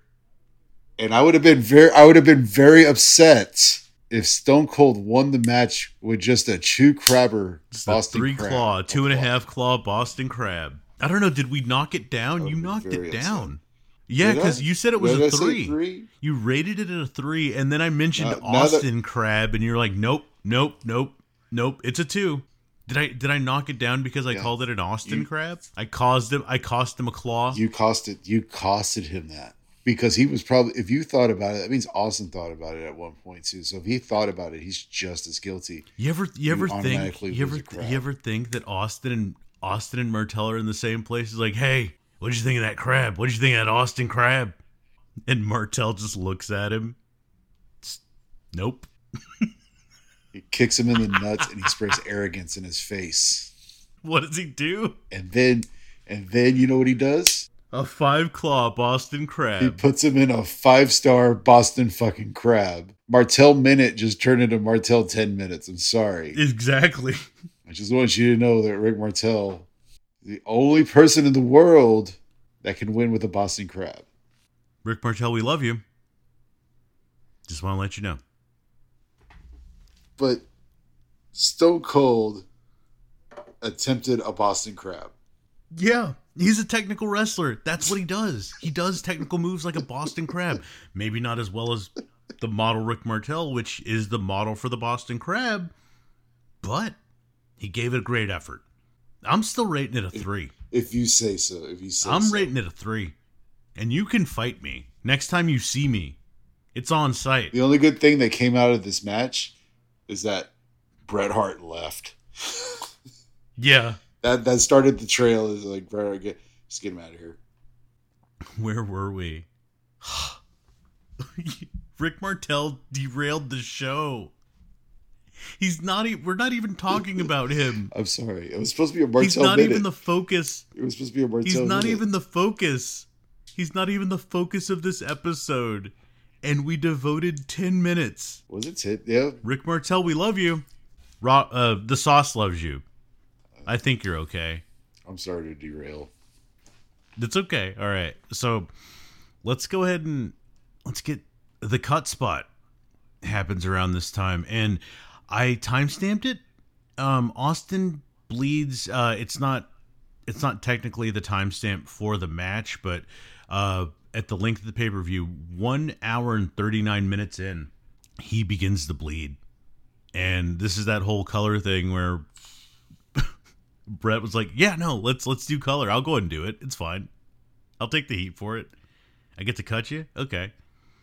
And I actually got to see like kind of where Bret produced the blade, and then he slowly, he does the cut spot, and then it's like you kind of see like he still has that blade on him because he's he basically, you know, throws a fist at Stone Cold, and he's holding his hand in such a way that it looks like he is holding like an X-Acto knife or some sort of a blade. And then he does the villain move, and I don't know, this is a great thing with the cameraman. Like, he does that heel move of like, I'm putting it back in my trunk so no one sees it. You think he cut his crotch? Oh man, I don't know. That's like those guys like they put the razor blades in their mouths. No, man, I can't do that. Weird blading stuff, man. Yes. Bret the Blade Hart. No, can't do it. Ugh. And man, so blade me out. Like, and there's just an entire, like, it's just a, I mean, it starts small and then it just continues to go. And it basically, it's like Mikhail Gorbachev. It's like Gorbachev's birthmark at one point. It just spread across his forehead. And it's something. And that's only the start of the color. Because he continues to, I think I clocked it at 7 minutes. 7 minutes total. Would you be able to bleed for 7 minutes? And it was I remember when I first saw that, it was like that's a lot. And then you see the like kind of like the little spurt from his forehead. And then you're like, oh shit. That's like, and I just remember just seeing that, like, that's a lot. That's crazy. And then you see the little spurt, and then you're like, oh shit, because you're still at this point, like, you kind of know, because, you know, you kind of know what's going on, but not what's going on. So you're thinking, okay, wrestling's kind of staged. Yeah. So you're thinking, man, that's fake blood. Yeah. You know, but then you see that spurt, like, oh fuck, he's really cut. And you see it coming down. And it's producing more and more and more. It's like blood capsules you can explain away, like, as it being fake. It's like, you know, there have been like those guys that have, like, you know, the Japanese wrestlers with like the black mist or whatever, or like, you know, you get a shot, you know, shot to the face and you have blood capsules in there. That's fine, and that explains a little bit of blood. But no, this was a continuous, like, you know, stream of just blood coming out of Austin's head. And it was a slow go at first, and then it just kind of continued. I don't know, like, you think he was able to do that, like, kind of on command, like when he was like kind of towards the end of this match, like he just like started yelling and, like, you know, just that vein continued to just pump a lot more blood. You gotta they do, like, they kind of tense up. You can feel it, like, you know, you kind of just tense up your face, and it actually helps you push out. So, you know, and of course adrenaline's going, everything's going, blood's pumping anyway. You know, everything's oxygenated. You're gonna bleed. It's gonna come out. It's coming. And we get a sharpshooter from Bret here, but there's a break, and we get into a corner, and we get a nut shot, and JR makes a Saskatoon reference just off the bat. That's why he's one of the best. He's just like, that's south of Saskatoon. And his calls are still legendary. I love country humor. That was a good one. Yeah. Yeah. And, you know, as Stone Cold and JR are friends, he's putting Austin over. He says, Austin's a stud. He's a stud. I love JR really putting over his guys, and this was one of them. Old Oklahoma doing it for Texas, man. That's great. And we get the trademark spot of any Austin match. Those wonderful corner kicks. Really does it for me every time. And I have a note here that I was kind of comparing those kicks, that they're so synonymous with this guy. And, I mean, Austin, they're so synonymous with Austin. And they're basically the De Niro kicks of wrestling. Have you ever heard that term? The Robert De Niro kicks? The Robert De Niro kicks. I don't believe I have. Yeah. It's that thing where it's just like, you know, you see Robert De Niro really going to work on a guy, and it's just, he's the only guy that can really kick like that. And I basically conflate that with Austin. You know, those corner kicks, just the way he like pumps his foot. He just continues to pump his foot on the gas, like, and goes and goes and goes, and then he'll stop, maybe do a flip, add a little bit of flair, flip him off, and then just do some more kicks. It's brutal, and I love it every time. I love it. Are you talking about like when Robert De Niro did it in Goodfellas? Yeah. Okay, I was trying to think what movie it was that he was doing. Yeah, like Casino, Goodfellas. Yeah, he did that. Yeah, The Irishman. He did that in the Casino too. Okay, I know what you're talking about. I was trying to get the reference. Visualize it. Yes. Yeah. And all I could think about was Robert De Niro getting blown up in Casino in the Cadillac.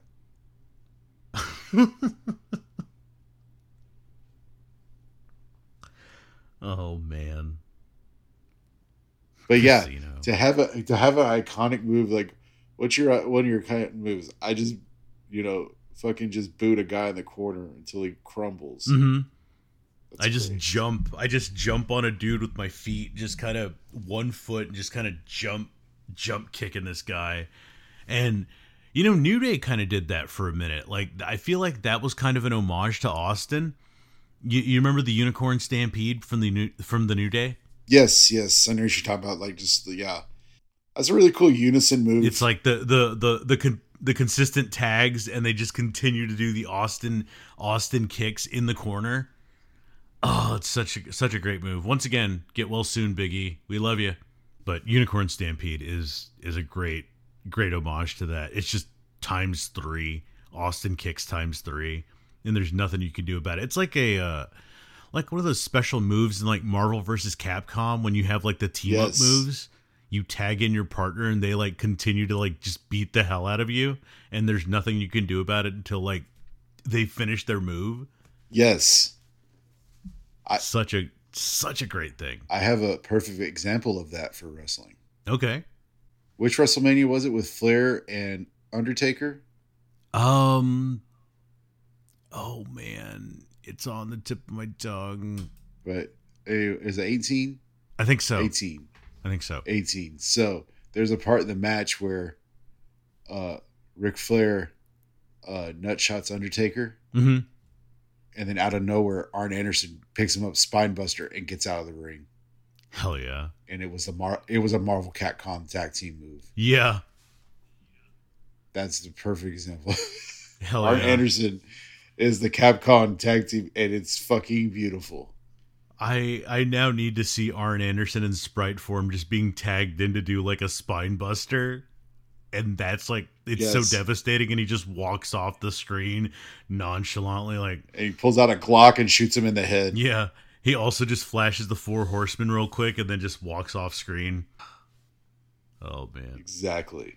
That's exactly what happened at WrestleMania 18. Oh, we'll show recreation of that. We'll get an animated recreation of that as well. Once we kind of get the budget up a little bit more. But there's that modified superplex off the rope, like kind of off the top, like, well, it's not off the top rope. I think it's like there's a lot of second rope spots in this match, and that's really a Brett staple, is all of the second rope elbows. And like, I don't know, is that devastating? Was that devastating to anybody other than Brett, like thinking that was devastating? I think the second rope elbow is devastating, and it's really just your momentum coming down. Anything you want to go off the top rope like that at that time was more considered a finisher than anything. Bret Hart did the forearm off the second because it really was a finisher. It was more of a signature move or setup move or anything like that. It was still devastating, but it wasn't something he was going to win a match with. If he was going to do it off the top rope and do that, he probably considered it a finisher. Because at that time, like everybody that was usually doing something off the top rope wasn't doing it as a signature. It was the finisher. And then we kind of get a Vince McMahon disclaimer, not a Mr. McMahon disclaimer, but a Vince McMahon, this is, I can't remember what he says, but there's some sort of like, well, we don't usually see a lot of this, I think he's talking about all the blood and just the brutality of this match. And we get the microphone cord and the choke that happens on like near the Near the heart side again. Once again, poor Alexandria Hart, Stu Hart, and Helen Hart just watching a choke happen, and traumatizing the family. Heartbreaking, if you will.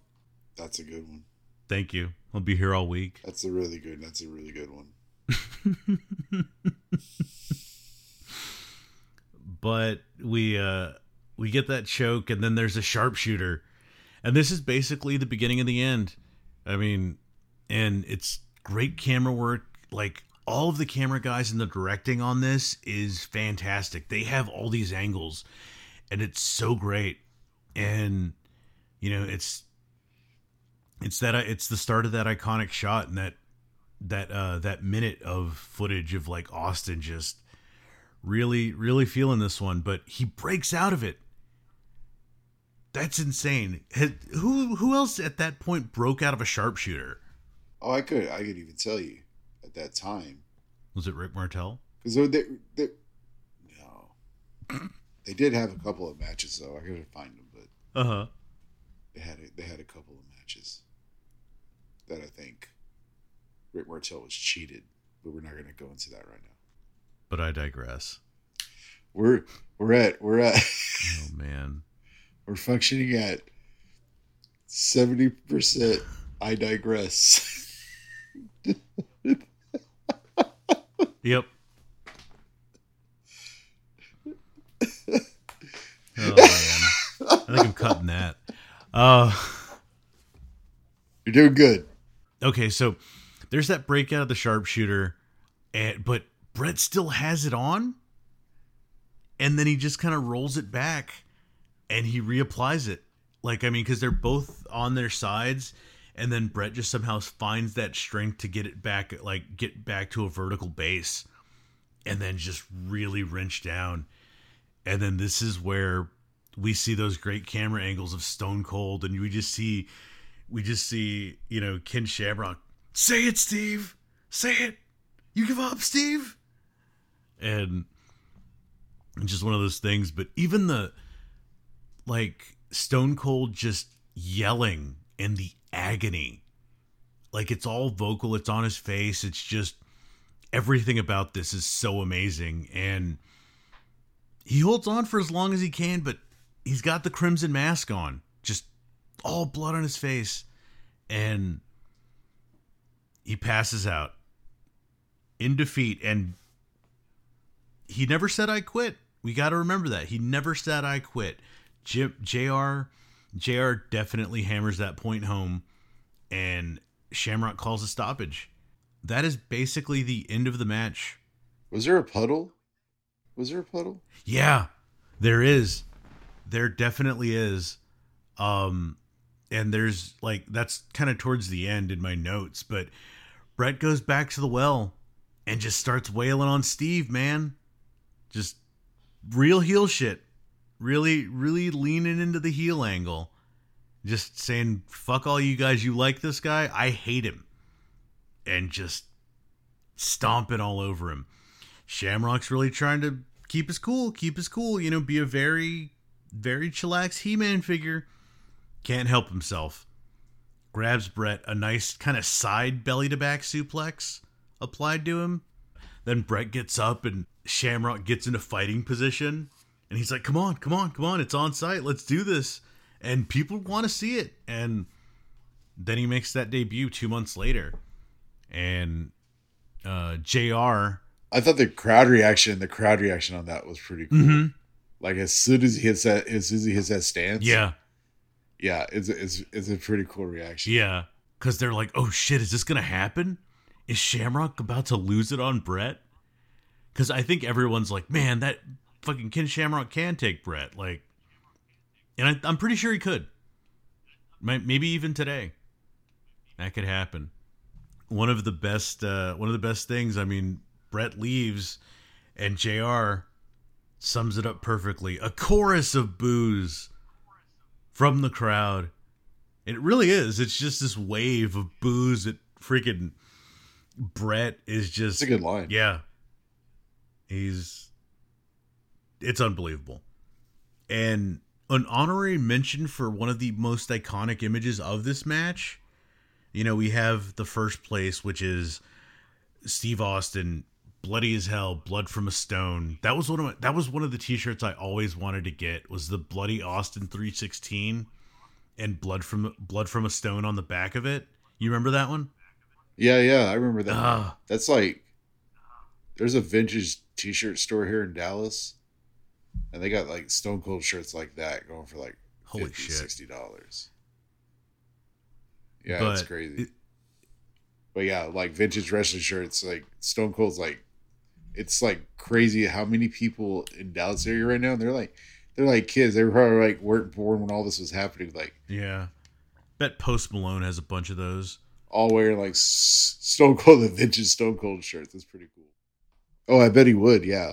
And okay, so back to that iconic image, but Brett's leaving, and there's a guy that flips Brett off, and Brett is just really in heel mode, and he just like, oh yeah, fuck you.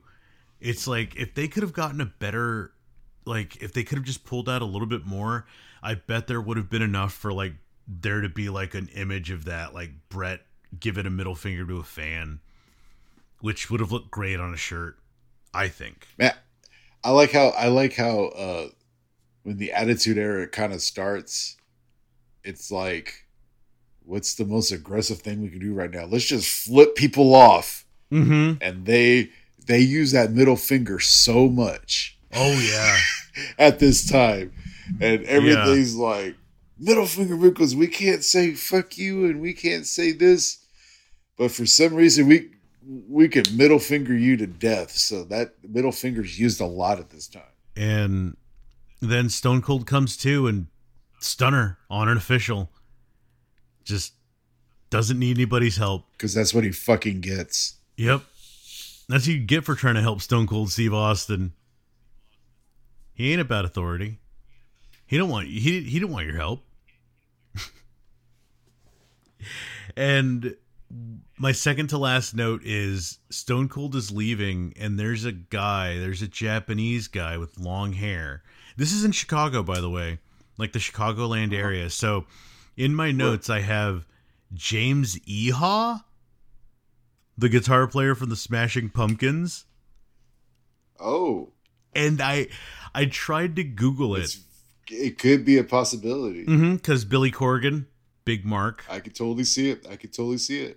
I mean, you got to look back at it. I tried to get like a screenshot of it, and it's just, anytime you get any screenshots from the cock, it's just black. They don't let you screenshot.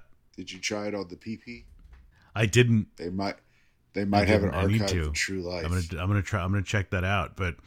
But yeah, I mean, there's a guy, it's like a beanie and really long, kind of like orangish blonde hair, but it's a Japanese guy, very pale and kind of really skinny face. It looks like James Iha. Check the tape. I swear it's James Iha. But there was no confirmation of this. Like, I Googled it for probably about 10 minutes to just like different word variations, and there was no sort of like evidence or conspiracy theory that was James Iha, like, or his whereabouts. I guess I could cross-reference their tour schedule. That's a lot of deep research. It really is. Just to say Jeremy really doesn't know his, I mean, he gets them confused. He gets Asian people confused sometimes. I would like to add that this WrestleMania, so I associate certain things with certain things, right? So when I think about this WrestleMania, like everybody thinks about the Stone Cold bleeding face WrestleMania 13, right? I associate this with the Nation of Domination entrance. Yes. Right after this. The best entrance. It's the best entrance in the show. And it's just a cool visual. I understand like what the gimmick was at the time and everything like that. But it's just a cool visual. Yeah. And just see like this group has had been like 12 of them just coming in like this army, and it just looked hard. It just looked awesome. It just looked like very intimidating, and it's like, what a great gimmick. I like the Nation of Domination, and then it's like great entrance. Anyway. Yeah. Oh yeah. And it's like Black Panther Farouk You know what I'm talking about? Yeah, the leather jacket. Yeah, He's just in like the black tank top and like those cargo cargo pants, like the tactical pants and boots, and like the black wraps around the like his biceps, and he's taped up and everything.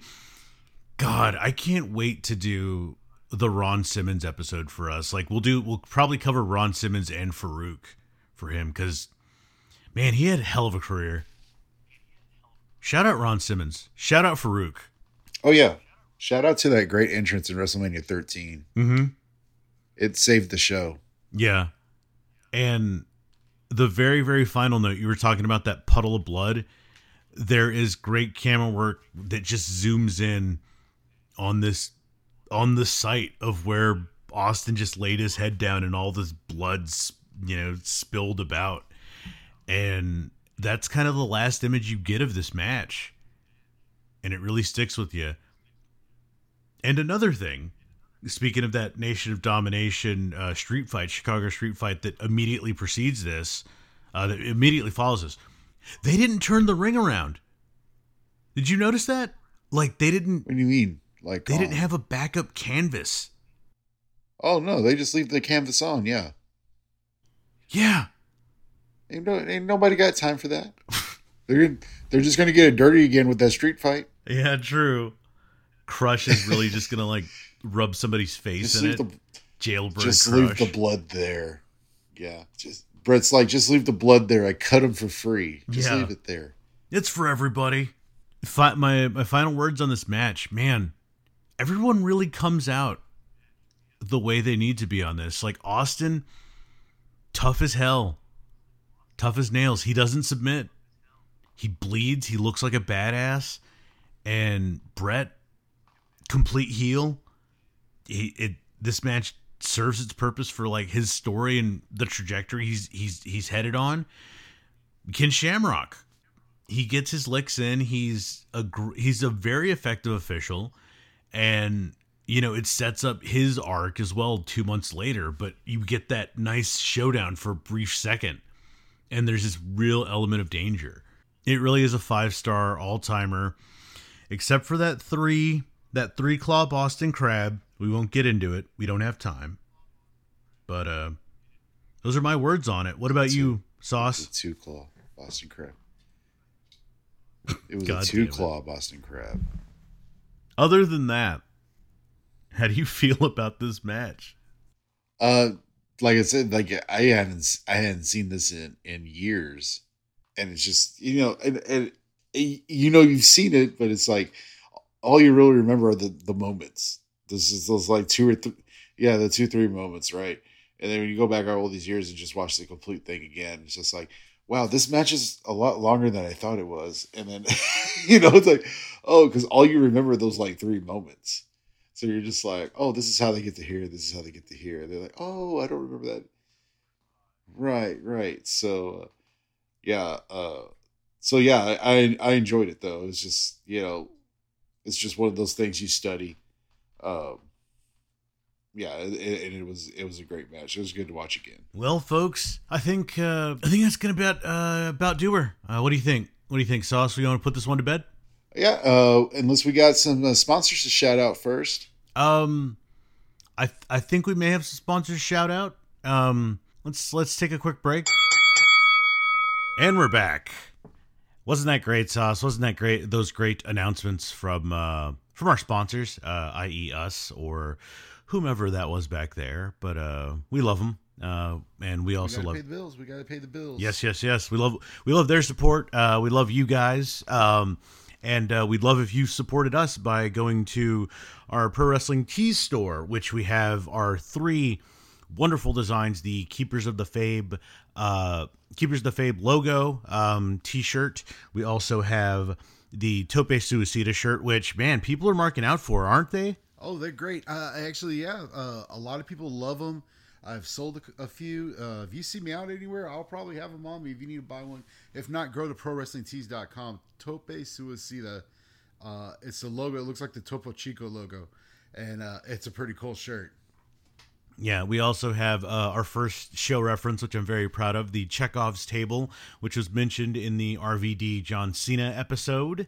And that's a wonderful little thing. We're also getting some high marks on that.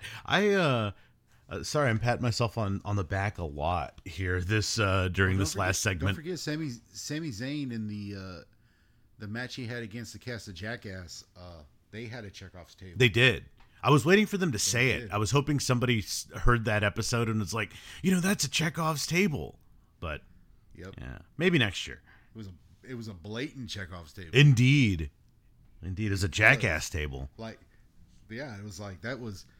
I saw that table get pulled out. I was like, that's going to be used in about 15 minutes. Indeed. After Wee Man slams Sami Zayn. Oh, yes. that was such a great match. Also, check us out on Spotify, Anchor FM. Let's see, Twitter, of course, where it started all, where everything started. The John Cena follow, everything. All of our wonderful friends and fans that are over there on Twitter. We have the Instagram, and you can find all the links for all this stuff at our Linktree. You can do tr.ee/KOTF podcast, or any of those socials will have the link tree that links you to anything else. And I think that's it for our plugs. You got any shout outs, Sauce? Shout out to Texas Roughhouse Wrestling. We got our next event coming up on April 23rd, and we're really excited for this one. It's going to be at the Harley Davidson dealership. They're going to have live music. They're going to give away $6,000. So, unfortunately, I can't run into it. Yeah, I can't compete for it. So I'm like, well, I guess I'll just wrestle. So, yeah. So if you're in Bedford, come check us out. Sweet. Yeah. I just want to shout out all the wonderful fans, friends, family. Yeah, you guys are all great. Once again, Leo the Incredible. He's been doing some wonderful stuff for us here recently. All of our new fans that have popped up at the Facebook group. Go check that out. It's starting to grow quite a bit thanks to the Sauce. His following. Shout out Avon Axel, also our wonderful model for the Tope Suicida shirt. Yeah, I mean, just the usual suspects. But also, hold on a second, folks. This just in. Looks like we have a special programming announcement for next week. We are going to be doing Backlash because WrestleMania Backlash is next month, and we kind of wanted to get into the spirit, and I think this is going to be the start of something where we review a pay-per-view once a month. How do you feel about that, Sauce? Oh, that'd be great, and it won't be subjected to just WWE pay-per-views. I mean, we'll watch anything. And so, yeah. But yeah, definitely. If you have any suggestions, the Great Hall has a massive library of anything you can think of. And if we don't have it, then it doesn't exist. So exactly. So yeah, if you found a cool pay-per-view that you happen to like and you want a different perspective of it, or something you've never seen before, yeah, we'll definitely take suggestions. But right now we'll do a Backlash one. We just haven't picked one yet. So any favorite Backlash pay-per-views, let us know. Yeah, suggestions in the Facebook group, on Twitter, any of the socials, just hit us up. Let us know. Also, I forgot, shout out to my buddy Octavio. He heard the podcast and he really loved it, and he was just, he really put us over on Instagram the other day, and I was really happy about that. And I just want to say shout out to Octavio. He's over in California. He has a band called Undercover Monsters. You need to check those dudes out because they're pretty rad, because Octavio's rad and he's in that band. And yeah, that's all I really got to say about that. Thanks a lot, buddy. Anything else, Sauce? Thanks, man. Thanks for listening. Yeah, thanks for listening to us. Really, really appreciate that. I hope my calming voice soothed your nerves. Indeed, I think I remember he said something about that. He said the voices were pretty good, man. He also said like the commentary was great, the chemistry was good. So I think we're doing something right, according to at least one person. So we're gonna keep doing it, and we'll keep getting better at it. And If you don't have anything else, Sauce, you got anything else? Nope, I think that's it. Everybody, be nice to each other, and just remember that when wrestling sucks, it really sucks. But when wrestling's good, it's fucking incredible. And also, keep the fabe.